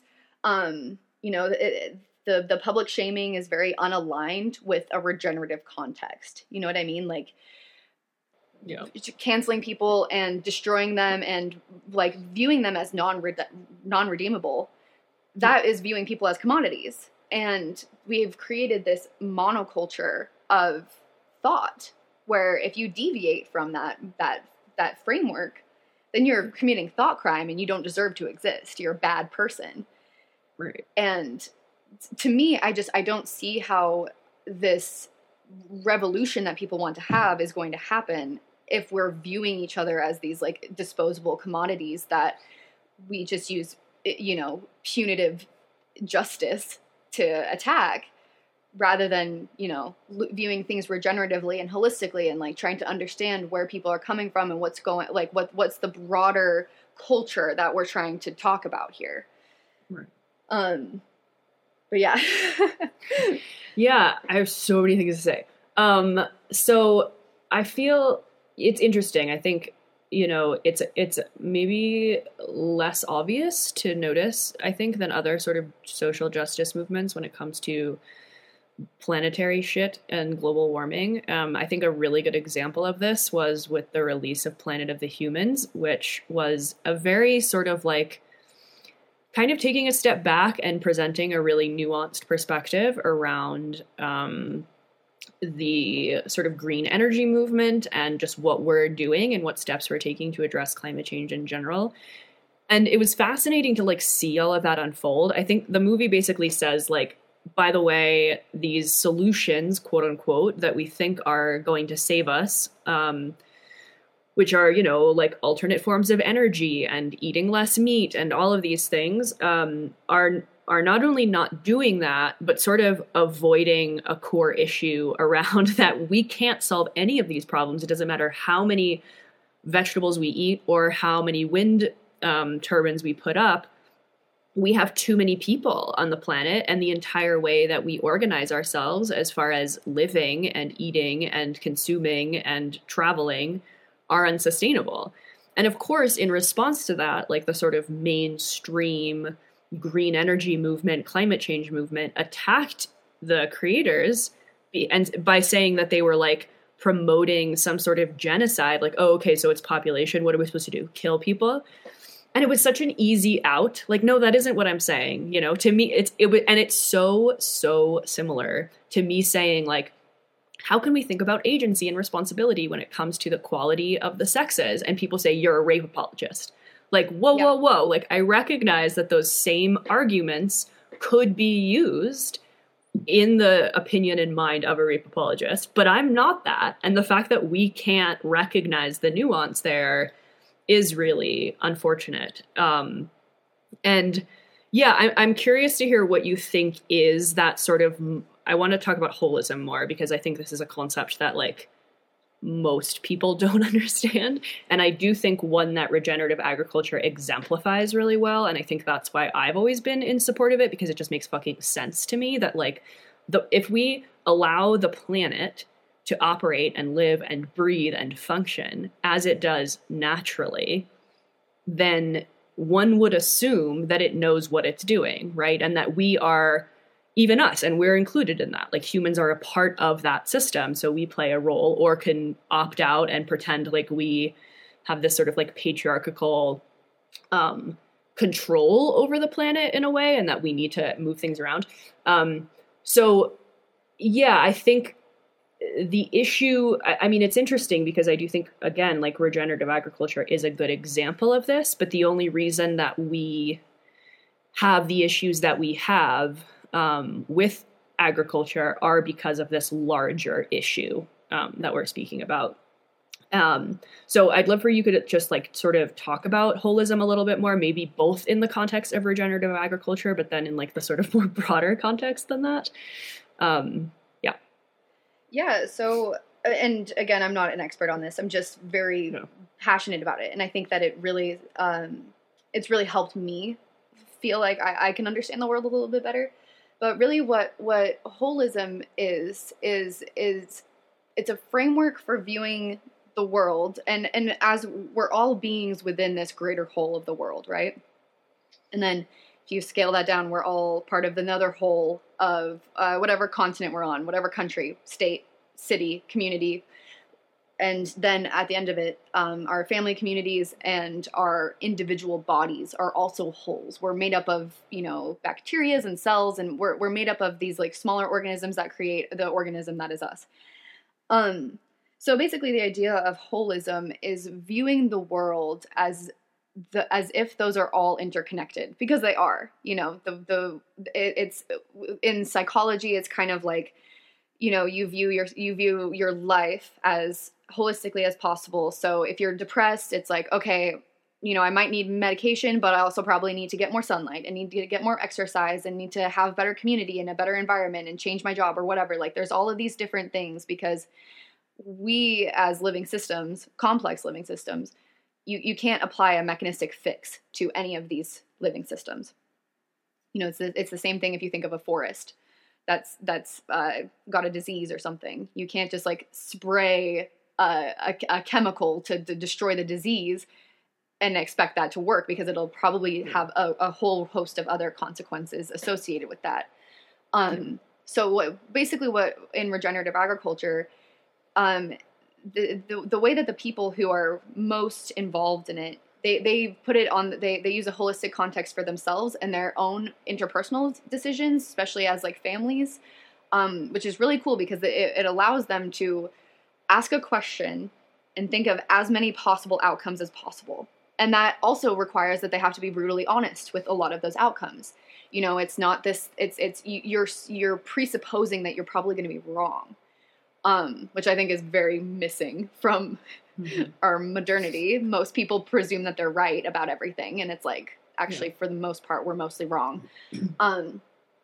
But then it's like in the context of regenerative agriculture, it's looking at the piece of land as a complex ecosystem. So, it's not necessarily about just trying to attack certain metrics, like how much carbon can we sequester in the soil, how much water can we infiltrate in the soil. It's more about looking at every single health indicator and working toward that, with the expectation that you're probably going to be wrong about some things. But it's about being creative, being really, really thoughtful about the ecosystem, and also having a really deep intimacy with that ecosystem. And I think that holism and intimacy are actually very, very importantly related, because it's the same thing with ourselves, right? If we want to view ourselves from a holistic perspective, we actually have to like know who the fuck we are and listen to our bodies and listen to ourselves and be aware of our triggers, be aware of the things that are our past, and have worked through those things in order to understand how to best move forward with ourselves. But yeah, so I think holism just provides a framework that allows for complexity.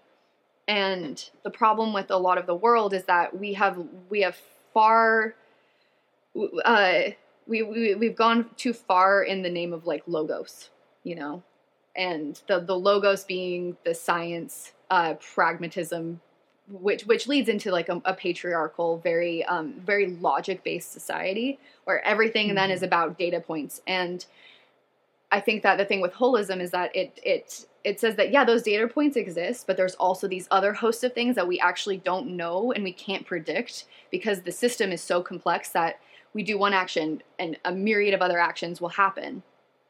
And so it's about not viewing these systems mechanistically, not viewing them through this lens of like this sort of puritanical science that doesn't allow for the mystery of things.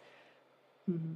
But to me, I think it's profoundly helped just in interacting with people, and it has a whole host of benefits, in my opinion. Yeah.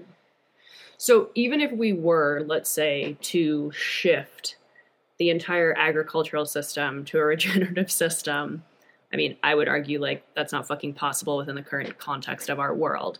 But why is it that quote unquote solution pretty quickly in starting out on this project to you, you realized that was a falsity, like that one thing could not single-handedly save the planet? I'm curious, like why you had that realization. Well, so it started with this one interview that we had. Well, he didn't allow us to film it, which is like, it's hard because he literally, this guy was seriously the most pivotal person in our entire project. But basically it came to the question of carbon, because, there's so much about regenerative agriculture that's about carbon sequestration, which is a good thing. It's an important thing. And regenerative agriculture is a step in the right direction, 100%. But the problem with it is that I feel like there's like a sort of a false narrative going around that that's all we need to do to solve climate change is get the carbon out of the atmosphere, when it's like it's so much more complicated than that. And they think that it's like, oh, this is a thing we can just take out of the sky and put it into the ground, and it's fixed, it's over. While that is a good thing, and while this is something that we absolutely need to be promoting, there's just more complexity to all of this that is really important for people to understand. And it goes down to the core of who we are as people. And the earth isn't going to heal necessarily through one mechanical fix. It's like, yeah, we could do regenerative agriculture and that would be awesome. But having that be available to everyone in the world, or mostly everyone in the US, because this is like, it's a broad thing. If it still provides people with the ability to negate all of the other shit that's happening and just go to the store and make one choice in their lives that provides them with the solution and the answer, that doesn't solve the real problem, that is that all of these issues are coming from within us, spreading out into the collective, and then thus are causing us to harm the earth. And so, it's not about just changing the consumption of your diet. It's also about changing the consumption of the shit that you buy, and being considerate of like, which slaves made your clothes, or it's all of these things. Yeah. And it's not about like not participating. Do you know what I mean? It's about the awareness. Yeah. I was gonna say, I think it can be both, right? Like, I see what you're saying in the sense that, let's say, and again, this is not plausible within the current structure of our world, but let's say that all food was produced in a regenerative way. If we still have people living in cities who have like never stepped foot on a farm and never touched soil and never like seen an animal and don't understand how the food was produced, then the fact that they're just going to the store and buying this other product, similar to going to the store and buying an organic product or like a biodynamic product, if you in your own life aren't participating in, I think, those same sort of like organizing principles, then one, we're at risk of that never happening, that we can all have access to regenerative food, but we're also at risk of then, let's say, even if we were, of it just going back to the way that it was, because obviously the agricultural system was just created as a symptom of like the way in which we live and view the world and exist in the world. Right. And yeah, go ahead. Oh, I was just going to say, it's not that I think that any of these regenerative farmers that I've met, because they're the coolest people I've ever met, it would ever happen, but it's like a lot of them have expressed fear about it becoming co-opted in the same way that the organic movement became, and having this meaninglessness to it. And I think that, yeah, it's this conversation definitely has to be in the context of the fact that, if we scaled our population down, then yeah, this could actually be really, really, really powerfully helpful. Scale down our population and our consumption. But those things kind of have to exist with it for it to work, because yeah, if we have this increasing population of 10 billion people, and most of those people are residing in these urban areas where they're having to import all of their goods, it doesn't allow for that real regeneration to happen. And, you know, and it's like you were saying before with Planet of the Humans, it's really hard to talk about this overpopulation thing because people do automatically assume like, it's like, oh, we need to genocide people. And that it's like, oh, you're being racist because the most populated countries on planet Earth are India and China, and you want to exterminate the Chinese and Indian people. And it's like, no, the people who are destroying the planet are us. Like, it's the people in the West that live far beyond their means and consume more than anybody else and still have a ton of children and still are having a growing population.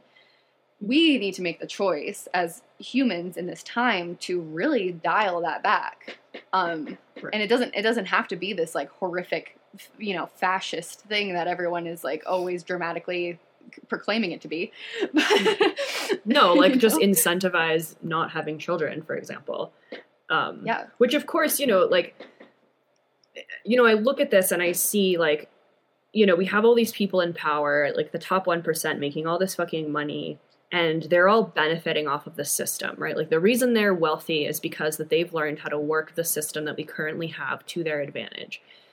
And whether or not you're a part of that 1% or you're just at a point in your life where it's easier for you to just like accept and follow the status quo, and also the myth that like our civilized world is better than it was before we fucked it up.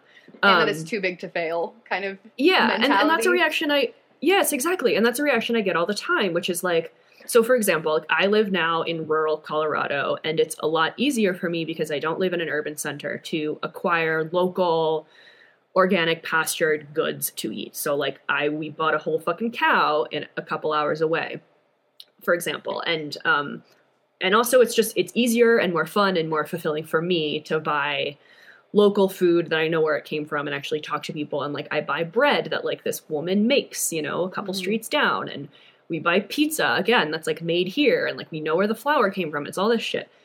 And I have these conversations with people who are still like, let's say living in cities, buying food at grocery stores, not super familiar with this, not vegetarians, vegans, who think they're doing the right thing.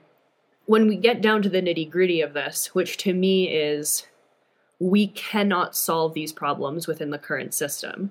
The answer I get is like, well, but we don't have any control over that. Like, this is the system, which to me is the victimhood mentality. Like, it's not only victimhood mentality, but it's fucking lazy mentality. Like, you, especially privileged white people who are making a bunch of money, like, you do have the capacity actually to like sign up even for like a farm box that's like gathers local regenerative products from your local environment and sends them to you. But even that is like too complex or too much of an imposition to your sort of rigid conventional worldview. And that's what really gets me, is like that's the excuse all the time. Like, well, this is what we have, so therefore we have to work within that system. And for sure, like, I'm a realistic person. I understand that, I don't know, unless all of these systems are like revolutionized and changed, and only if we decrease population could we do any of this stuff. But the unlikelihood of that still doesn't make me accept it. Like, and doesn't make me say, okay, well, fine, whatever. Like, yes, I'll just work within the system. I wonder. Go ahead. I was just gonna say, you eliminate your agency if you do that. If you're like, right, exactly. Oh, I'm just gonna assume that all of these systems are gonna eventually work in the favor of the planet, and I just don't think that that's a wise or mature way to be viewing these things. I think that we need to be taking some individual responsibility on how we deal with these things, and you know, localizing your food system is a huge thing to do. And I think that, you know, these narratives that come from this sort of like urban liberal vegan kind of worldviews, it is a bit lazy to start on the ladder of like justice and humanity and changing the world and fixing the planet, and then to reach the actual peak of it and then just give up and just be like, okay, no, like, this is enough. I see that the you know, the actual peak is like way farther ahead, but I'm not gonna go there. I'm not gonna see it. Everyone who starts with a vegan and vegetarian idea or mentality they're starting from the right place. Like they have the right intentions in mind. The problem is that it's being co-opted by these gigantic corporations like Impossible Burger and Beyond Meat, rather than it being like, okay, instead of me giving my dollars to these gigantic conglomerates that are using, Monsanto soybeans to create food for me, maybe I should consider looking into regenerative agriculture and a food system that's local to me. Even if it's not regenerative agriculture, having a localized food system gives you that sovereignty of knowing where your food comes from. Whereas if you're just like, oh, well, I get my food from the grocery store, and my Impossible Meat has like a billion different random things in it that I don't question it. It's food. It's taking away the agency that we all have and the responsibility that we all have to like grow up. Like we have to be willing to grow up and actually ask these hard questions. And the hard question is it's like, you're going to be killing animals regardless of what food you eat. There's going to be things that die in that food, and maintaining this victim mentality is akin to being like, I don't harm things. I am infallible. I am perfect. I don't do that. But it's like, no, you do. You're culpable. You're complicit in the system when you function within the system. And I'm not perfect. I'm also not saying that people need to be perfect immediately and like, create a homestead right now and, start raising their own animals. But I think the fundamental thing that we are trying to say with this project is you gotta at least be thinking about it. I want to change the culture where people are willing to just dig their heels in when the truth is ahead of them. The hard truth is ahead of them, but dig their heels in and be like, nope, I don't have to touch that. I can live my urban life, my urban 9-to-5 lifestyle that I consume whatever I want, but because I don't eat meat, I can continue just living this life. And it's like, I feel like that's actually a really severe liability. And we've talked about like the collapse that we do feel is inevitable. And I think that those are the people that are going to suffer the most when they realize that, oh, I am completely 100% dependent on these systems that have been destroying the planet, and I don't know how to function without it. I don't know how to function outside of that system. Yeah, I mean, it's like if we could agree, which I don't think we do, but most people, I don't think agree that the problem is holistic. It obviously means that the solution has to be holistic as well. And that it does require sacrifice, and it does require self-reflection, and it does require grief, and it does require like asking yourself really hard questions of like, can I legitimately say I'm working to make something better if I'm doing X, Y, Z? It reminds me, I just had this weird memory of like, I worked for a very successful fucking organic juice company for a while in my 20s. And the company had a lot of money. Like they got a lot of investment. It was well managed. There was a lot of young creative people. It was a product at the time, like juice cleanses were just coming on board, and raw juice and like pressure processes, pasteurization and all this stuff. And everything sort of lined up. And I ran the marketing department, and I had a ton of money and a ton of resources to do like awesome shit. And then I left that company and I started freelancing for other companies. And every single one of them was like, I want you to do for us what you did at Suja, this juice company you worked for. And I was like, okay, well, I need a team of 12 and $1 million a year in budget. Like you can't get the same result without putting in the same amount of effort and without putting in, like, I wish it didn't take like all that money and all of those people in order to create something amazing. But that's just how the world works. Like you can't ask for the same result without putting in the effort and actually making the sacrifice that's required in order to do that.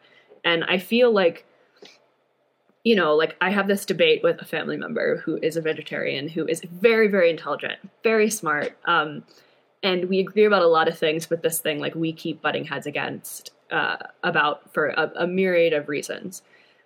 But to me, what seems clear is this person like lives in a city, plans on having children, and is, I think, very committed to keeping their life the way that it is in many ways, because that feels right. And because that's where the friends are, and that's where the support is, and that's where the job is, and that's where all of these things are.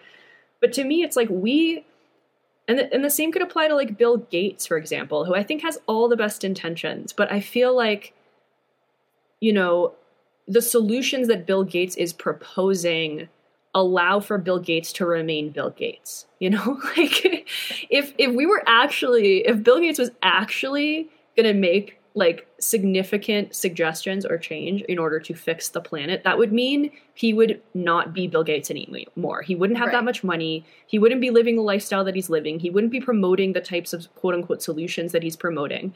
To me, it's like if we're not willing, and this is with this regenerative agriculture, planetary shit, or anything else, like how could we achieve equality for the sexes, for example, if we're not willing to sit down and have a conversation with the opposite sex, or we're not willing to actually like grieve the trauma that we suffered and realize that we have no one to that blaming someone for the rest of our lives does not lead us to a happy, more fulfilled place. And I think, yeah, like I just see that everywhere. It's like we don't want to confront the pain.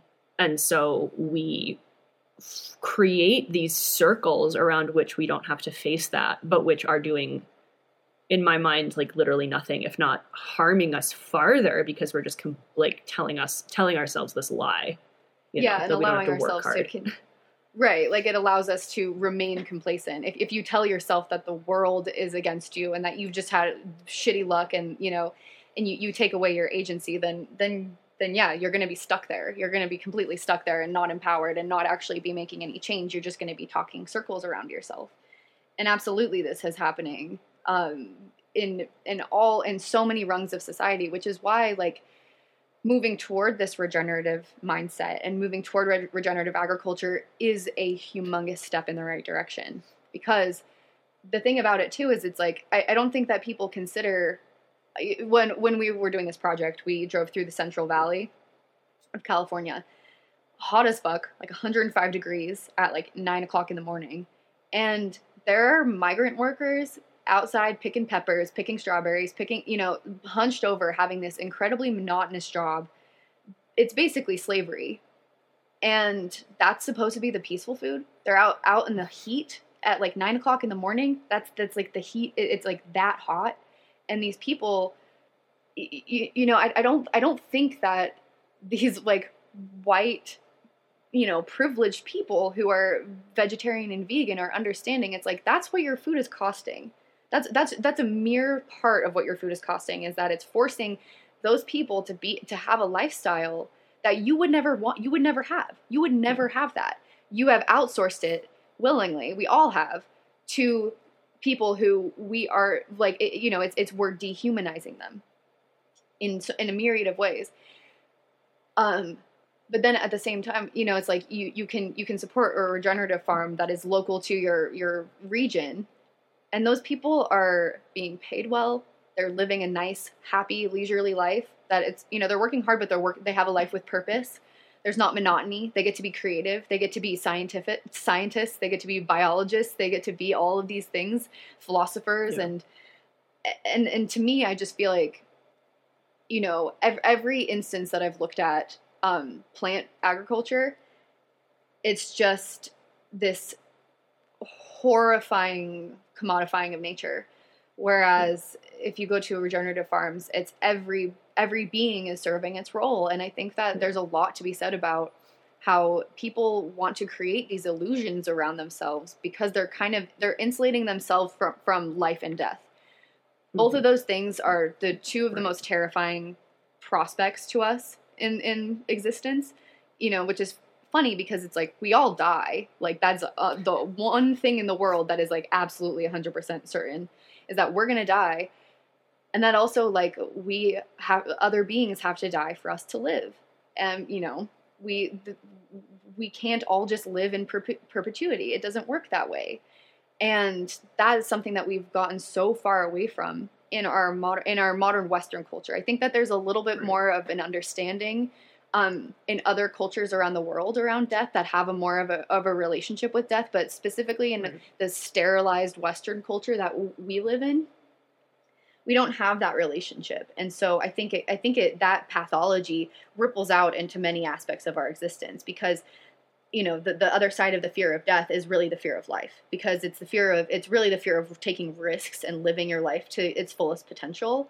That is part of the fear of death, because you're afraid, you're so afraid to die that you don't do the things that make you feel alive, that, you're trapped in that victim cycle, the victim of life because death exists, rather than viewing it as 100% a part of nature and the laws by which nature has written the way that the world is supposed to work. And so I think it's really hard for a lot of people to accept that, because, this manifestation of the denial of death is the people who are refusing to look at the complexity of our issue and are willing to embrace these easy answers. They don't want to come to terms with the fact that everything is going to fall the fuck apart, and you don't want to be in the crosshairs of that if you can.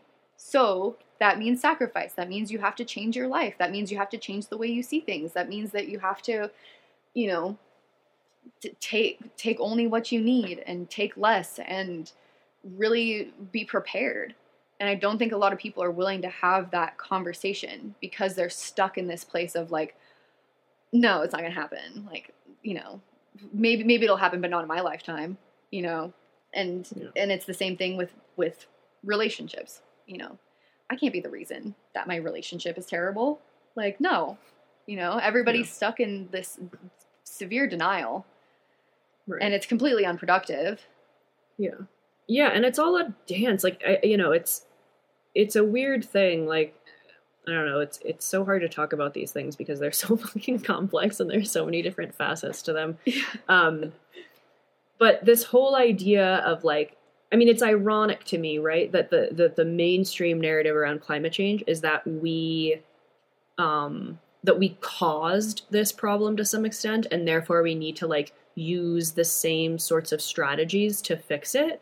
And I think that sort of coincides with this feeling that I think at least the moral side of the vegan vegetarian thing of like, like a ruminant has the same like mental capacity as like a psychologically like a child, like a 5-year-old. So should we just go around killing 5-year-olds because?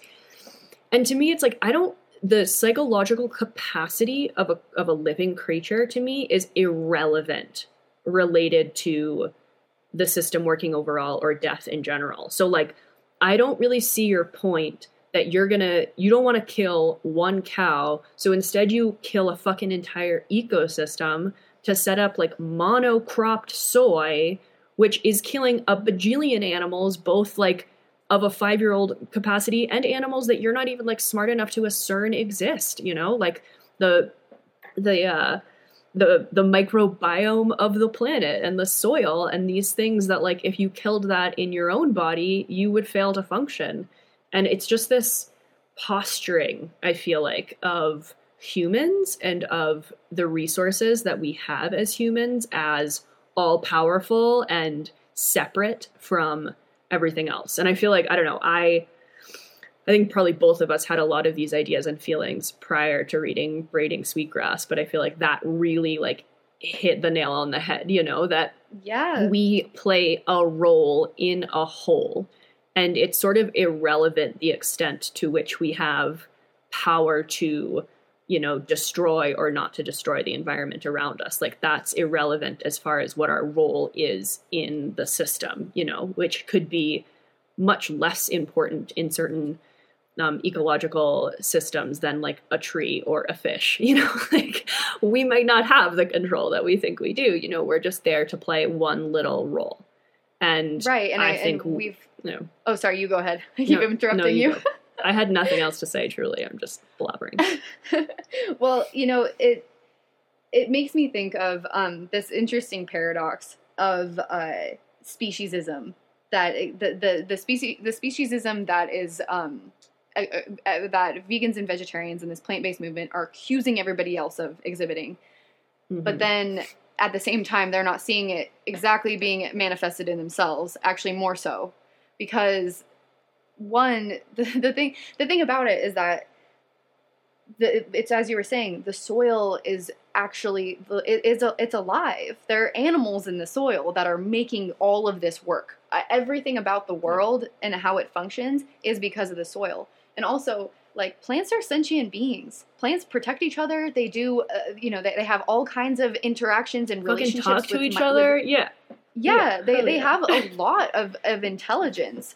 And a lot of these movements also don't really like necessarily acknowledge the intelligence of like fish and all. They're more concerned about the animals that are mammals that look more like us, or like fowl birds and whatnot. But the reality is, it's like, if you feel truly that everyone who is eating meat is speciesist, but then you are doing what you said you were doing, but what people are doing, which is buying food that is eliminating ecosystems, and that is eliminating the soil. It's requiring petroleum-based fertilizers to keep that soil even functioning, to create one thing for humans only.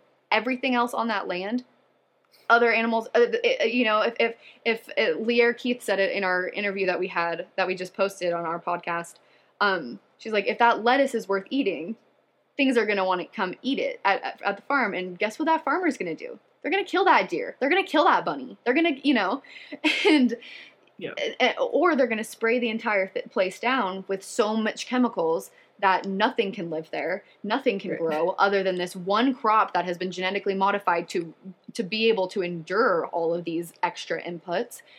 Right. And to me, it's just like, it's so mind-blowing how it's like, you're a speciesist if you eat a cow. And I'm like, well, what about, like, I am acknowledging and honoring the lives of literally everything that exists on this planet, and understanding that death is part of life, and I need to kill things to consume things and to live and to be healthy. Yeah. And to do good things in my world. I can't escape that. I can't escape the death part, so I might as well do it well. Choose an animal that had a good life. Right. And the death, obviously, like, is a part of the process, right? Like, people don't live forever, animals don't live forever, plants don't live forever. So death is a part of the process, and in many cases, that death in and of itself is allowing the ecosystem to continue regenerating and functioning properly, Exactly. So it's like, obviously we're not saying like, oh yeah, we support, CAFO meat and we want to continue to eat conventionally raised meat, where yes, for sure, there is no ecosystem there, just as there isn't for like pesticide ridden monocropped plants. Like, that's not doing what we're promoting. What we're saying is, if you produce and consume in a regenerative way, then the production and the consumption is an integral part of the process, like, that's the whole point. Like, the system doesn't like stop somewhere and there are certain aspects of it that don't fit within the greater whole. It's like, you can't have the system to begin with without each individual step. And I feel like that's where people don't get it. And I do think that's just like a literacy issue in many ways, Absolutely. Absolutely. So there's a I was going to say, on that note, like, I'm curious what you recommend or would recommend to people that do want to ground themselves in more of a holistic way of looking at the world, because obviously there are going to be people that don't have the opportunity to like move to Colorado and buy a cow. So I'm curious what you would say to someone that said like, okay, well, how can I sort of expand my worldview or make a difference in my life that I may or may not have that much control of right now? Yeah, that's a good question. Because obviously there's so much variance across the board of the way that people are going to be able to experience this. That's a big reason why we're doing this project in the first place, is to provide a resource for people who don't have direct access to being able to go to a farm and actually have that experience. Right. I do think that people need to get out of it all comes from within, right? Like, in order to have this holistic perspective of the world, you really have to be willing to look at the world really, really critically, and yourself really, really critically. And I think a lot of that can come from recognizing things that are like group thinky, and where there's a single narrative that is being perpetuated, and that narrative, for me, it always felt incomplete. And so I wanted to, I'm just like a naturally curious person. So for me, it was like, I want to investigate this. And I think that some people maybe don't have the time to be quite as curious as I am. However, I do think that a lot of it is about just paying attention and allowing yourself to really let go of having a dog in the race, if that makes sense. If you have an opinion, if you're curious about something and you have an opinion about something, be very, very willing for that to fluctuate and change, because if you're existing in your life with any kind of a dogmatism, that disallows a holistic worldview. And so I think that the more people can like lean away from things that manifest as groupthink or monoculturism, or, you know, however you want to describe it, things that it's like everybody agrees with this thing and this is what it is. I think people need to see that stuff and like run the other way, because that type of mentality is very authoritarian, and also like very fundamentalist. But it's happening in all realms of our existence right now, especially with all of the social media that we see and all of the, the political fuckery that's happening all the time. Yeah. But yeah, I think being really, really, really open, like, and it's a practice. It's not something that just comes naturally, because we all we have our biases. We have our tribalistic nature about us that causes us to bristle when we feel like we're being threatened, our worldview is being threatened, or our beliefs are being threatened. But I think that a lot of like mindfulness can allow you to understand those, the multiplicity of things. And the thing about it is, it's like you can start practicing these things in things that aren't necessarily associated with climate change or the world. You can practice it in your relationships, where you hear the person, you listen to what the person is saying, especially if they have a grievance with you. You're able to validate that their experience is unique and different to yours. At the same time, understanding that you have your own perspective. Having that and allowing yourself to view people in these complex terms will then allow you to translate a much more mature and healthy way of looking at the world, which unfortunately uncovers a lot of hard truths. And I think also just allowing hard truths into your life and being willing to engage with them is really just imperative, I think, in general for development in this world. You have to be willing to not live in these fantasies and to question beyond the illusion that you're being presented. Right. Yeah. I was hoping you would say that, because I do think it's like an inside out process rather than an outside in process. And like, it reminds me a bit of like, I spent all of my 20s committing myself to like eating a pretty strict paleo diet, and like had all of these tenets of like, regeneration, and like I had all of these values. But the fact is, like, internally I was fucked up in a shitty relationship, living a life I didn't want to live. And so there was no amount of like organic food or unprocessed food or like regenerative meat that was going to eliminate the fact that I was unhealthy and that I was toxic. Like, I was just covering stuff up. And I feel like that's so much of what people are doing. It's just like, if this story that you're telling is making it seem like the problem just goes away and it's an easy solution and an easy fix, then that's probably not the right story. Like, if you just think you can, like, okay, so you just eat a vegan diet now and you don't have to think about or consider the planet or your choices outside of that, that's just not how the world works. Like, whether that has to do with like your internal self, your relationships, the world around you, it's just like that type of overly simplistic solution doesn't work, And I think the two of us are pretty prime examples of that, because I feel like we've done a lot to expand the narrative and complexify the narrative. And yet we're still very conscious of the fact that, my actions in buying a cow or your actions in eating a paleo diet or making this film, like, do not solve the problem necessarily, and that it's just, I think I'm the same way. I've always approached things with an extremely like curious demeanor, and to me, part of the like moving closer toward holism is actually part of the enjoyment, not just like picking an easy solution and never thinking about it again. You know, I think it's like that entire process of and way of living is the point, not finding every single solution you can find so that you don't ever have to think about it or try harder. Yeah, I mean, the thing is, it's like, it's a religiosity, right? Like, that's what religion provides for people, is like, this is the answer. This is the answer to everything you've ever wondered.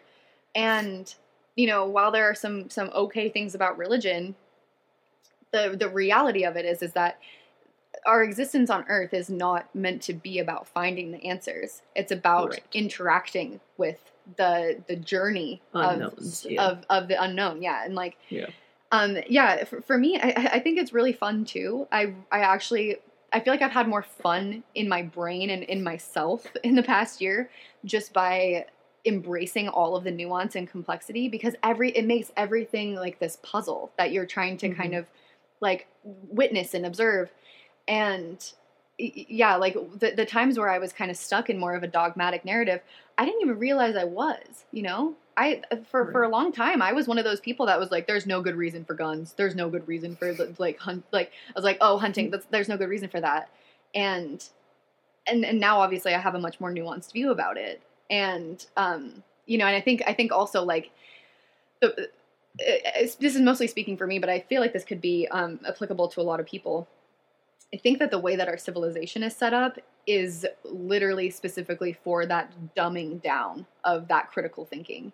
Because the time that I was the most dogmatic in my life was when I was in college, and I was very insulated from different perspectives. Whereas when I was in high school, I was very nuanced. I was very like, because I was like growing up in this like Mormon, like, you know, I was like at a school that was like 85% Mormon, and there were a lot of like opinions that I disagreed with, but I was able to witness the difference of opinion. And, you know, I was arguing with teachers all the time and like, you know, trying to be like, no, you're simplifying this issue too much. And it's, so it wasn't until college when I was insulated that I really felt like, you know, I was insulated in a liberal city, that suddenly I wasn't critically thinking anymore. I was taking, my environment was not conducive to this expansive learning that I think I was hungry for.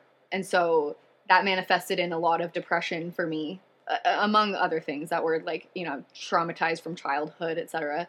But I felt very disempowered at that time in my life. And I wasn't questioning the narratives because everybody agreed with the same narrative. It was like, okay, like there's nothing to disagree with.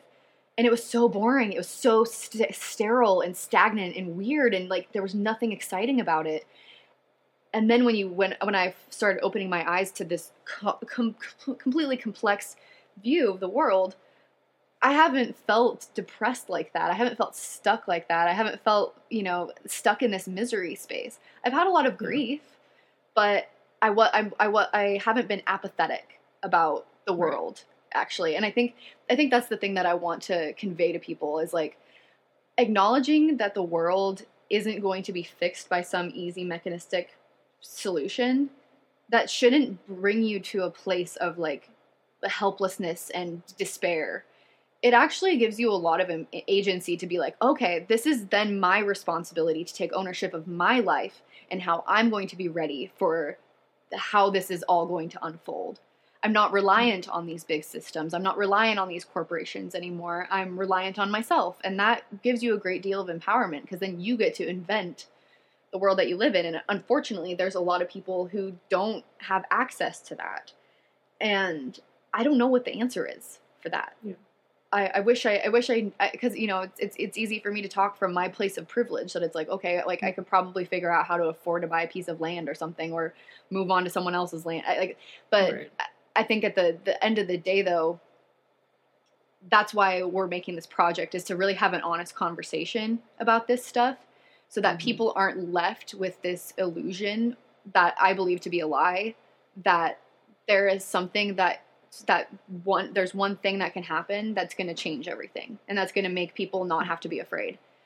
Because I do think that people should engage with the fear and be afraid. Yeah. It's actually really like not helpful to bypass that fear. It's all it does is allow you to remain stuck and in a place of apathy. Yeah. Because I just think like by placing yourself within a holistic context, within like you are one spoke on the wheel or like one raindrop in the ocean, it also removes the pressure to find a solution. Like I mean, to say I don't care would be a lie maybe, but I'm not really tied to, and I don't really think about like whether or not I'm going to find the right answer or that we're going to find the solution to all these problems within my lifetime. It's like I'm so grateful to just play my little role, even if that role at the moment, and the only thing I can do is like ask leading questions or something, you know, like, it's like, it's not really, I think I remember feeling sort of despair and feeling like if we don't find a solution to these problems, and if I don't participate in that, and if I don't see that in my lifetime, then somehow like my life was a waste. And through going through my own dark night of the soul, I started to realize like, hold on a second, I'm really grateful for the place that I'm in and the role that I get to play within this much larger, much greater narrative than I could ever even probably fathom. And I think, you know, I don't know, there's a weird sort of calm and groundedness in no longer being tied to finding answers and solutions and fixing problems, you know? Yeah, well, and I think also there's an egolessness to it too, right? Like, right.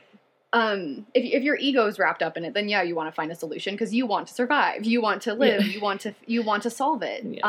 The way that I view it is like the world that I envision and that I am working toward, hopefully being part of helping create. I'm not going to see it. I'm not going to live to see that thing. But that's not why I'm doing it. I'm not doing it for me. I'm doing it for, you know, future generations so that they have a place to live and they have a place to go and they have a life that is what I wish that I maybe would have had, you know? I think it's about like, we were born in this time for a reason.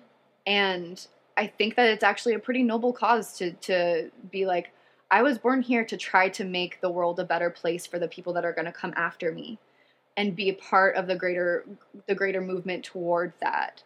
You know, like it's like the way that I eventually want to adopt children. I'm not going to have children because there are plenty of children on this planet. I don't need to birth one myself, but I do want to adopt children one day because I actually do think that I'd be a good mother eventually. But you know, I imagine the world for my children's children and what I want that to look like. And that's what I work toward. Because I'm going to probably live a really hard life. We probably all are. And, you know, and comparatively, like, I'm probably going to have it pretty easy compared to the majority of people on this planet when this shit really starts to hit the fan.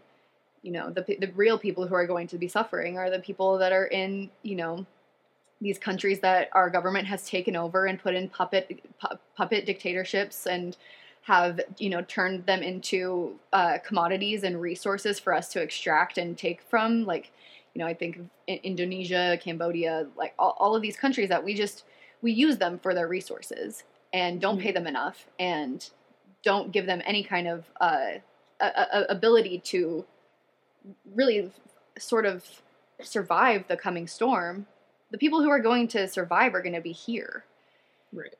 And it makes me really mad because it's like, those are the people, like, I don't think that there's enough people who are trying to survive in that sort of ethical way of like, you know, it's like, I just have this horrible image of like fucking like Jeff Bezos and Bill Gates and Elon Musk just like flying to Mars and being like, bye fuckers, like, you know, and just leaving, like taking the 1% and leaving us all here. Yeah.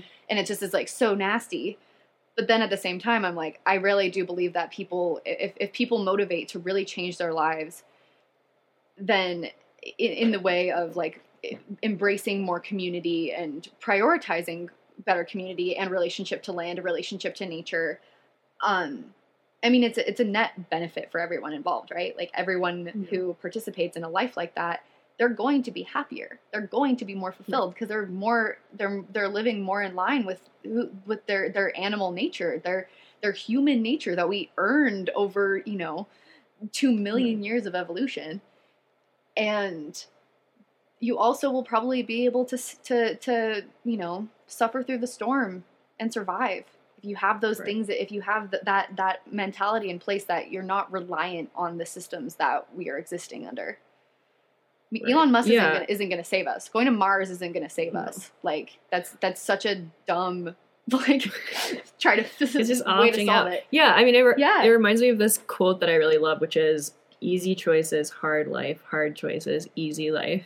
And you said something about how, like, I think we're going to live a hard life, and I picture all these sort of like 1%ers taking some spaceship out to Mars. And to me, it's like, I would never choose that life, and I would argue too, I think, hardship, right, is so meaningful. And to me, like, I'd rather be here, weathering the storm and experiencing the spectrum of joy and love and grief and sadness than I would be to just like opt out and construct my life around these very narrow set of, value signifiers. And like, if I can be rich and happy, then my life is good. And I think that's another sort of like, patriarchal, like colonialist mindset. Like, we always think about these people who are like struggling in like severe poverty in other countries as being unhappy and unfulfilled and quote unquote poor by our standards, but by their standards, it's like, yeah, okay, we live in squalor compared to you, but like we have these really strong communal networks, and we're really happy, and we understand that like sadness is a part of life. And, to me, I'm much more good. Oh, I was just going to say that they're only poor because of the global market, you know, like, and so when you view poverty in the sense of money, that's because of the way that we're doing things. That's because of the system that these people are living in the ways that they are. But yeah, they have these it struck me so much when I first went to Cambodia, how much happier everyone was than I was. Yeah. And that was a very big moment for me, realizing like, wow, material wealth doesn't mean shit. But having a community, having a village of people that love you and care for you, that's what makes you happy. Having a life of purpose makes you happy. Like, yeah. It's funny. I saw this great post by Jimmy Chin. He's like a mostly climbing photographer, but he posted this like sort of throwback photo of him sitting in a trunk of a Subaru, like many years ago, sort of surrounded by all this like gear. And the caption said something like, what we used to say is that there is a leisure class on either end of the economic spectrum. And it's like, like, and us, I feel like we're perfect examples of that. It's like, we're not fucking wealthy by any means. Like, our resources, of course, obviously we're much more privileged than like a lot of the population, but considering like, I was making over $100,000 like by myself, working my ass off and doing everything that I thought I was supposed to be doing by conventional standards to be happy and fulfilled. And it wasn't until I like made $0 and like just jumped into the unknown of like, I have no idea how I'm going to support myself, or like I started this podcast and like no longer have any credentials and a career. Like, what the fuck? Like, it was at that moment that I felt fulfilled and happy. And it was by, no means representative of what the conventional culture says you need to be happy and fulfilled. Right. So anyway, yeah, we're probably preaching to the choir. I feel like that's everyone listening to this probably. But I mean, okay, it's so true though. Yeah. I'm sure we could keep talking for 6 hours because like that's how we are. But we'll save it for the next podcast. So before we wrap up, tell everyone where they can find you and your project. And then I'm assuming you expected this question because you listen to the podcast, but what book would you recommend to everyone? Okay, well, first of all, the best place to find me is probably Instagram, even though I hate it. I fucking hate Instagram. I just like it. Seriously, social media just makes me want to die recently. So my name is Maren Morgan, but my Instagram handle is Onyx Moonlight because I chose that when I was like 18 and I was being a little hippie. But more importantly than that, deathinthegarden.org is the website for our project. I've been posting a ton of writing that I've done there, blogs, and just like all kinds of other resources. We also have a podcast, and that's available everywhere, also called Death in the Garden. And Death in the Garden on Instagram is another place where you can reach us. And also I've started to write on Medium. So if you type in my name, Maren Morgan, on Medium, then you can find some writing that I've done there. I'm trying to get the courage to kind of identify as a writer. So I'm like, it's hard. It's hard. I've like written my whole life, and it's been like the only thing I've ever been good at. And I'm like, I don't know if I can call myself that. But I get it. Yeah, it's hard.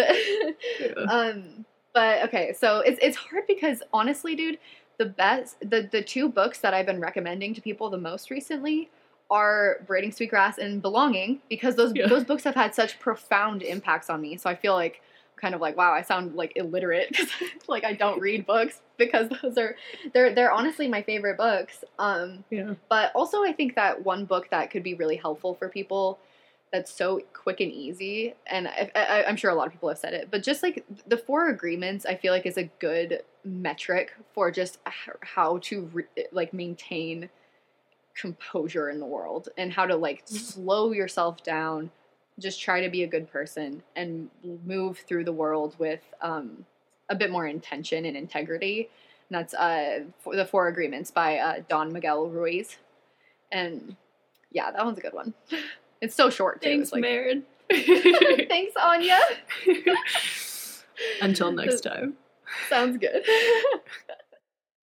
Hello again. Thank you for listening to that conversation. I beg of you, please support Maren and her partner Jake in everything they are doing. They're fucking cool people, and they are embarking on such an important journey. So I highly recommend checking out their website, their social media, reading Maren's writing on Medium, and sharing it far and wide. Again, if you would like to support the show, please head over to patreon.com/Anya Kotz. You will have access to exclusive WhatsApp group chats with other listeners, book clubs, patron-led workshops, t-shirts, stickers, contact lists. I cannot even name all of the perks because there are too many. If you don't have any money to afford to support in that way, I totally understand. Again, one way that you can support for free is to share episodes with your friends, hit subscribe on iTunes, scroll down, and leave some stars and a review. I am going to play you out today with a song called Home by Caribou. Reminds me of myself, reminds me of Maren, reminds me of all of us, all on this complex, different, but pretty fucking similar journey. Love you all. Talk to you next time.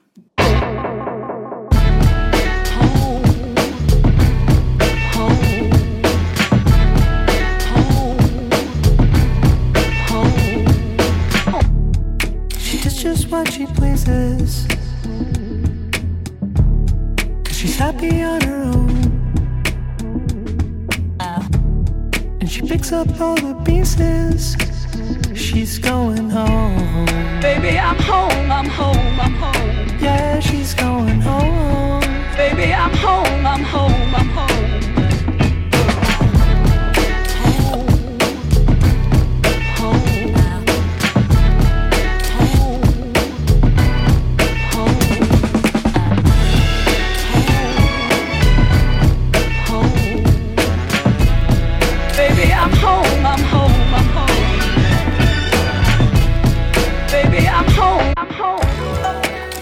Seems so easy, 'cause she did it on her own. There's so much she can teach me. She's going home. Baby, I'm home, I'm home, I'm home. Yeah, she's going home. Baby, I'm home, I'm home, I'm home.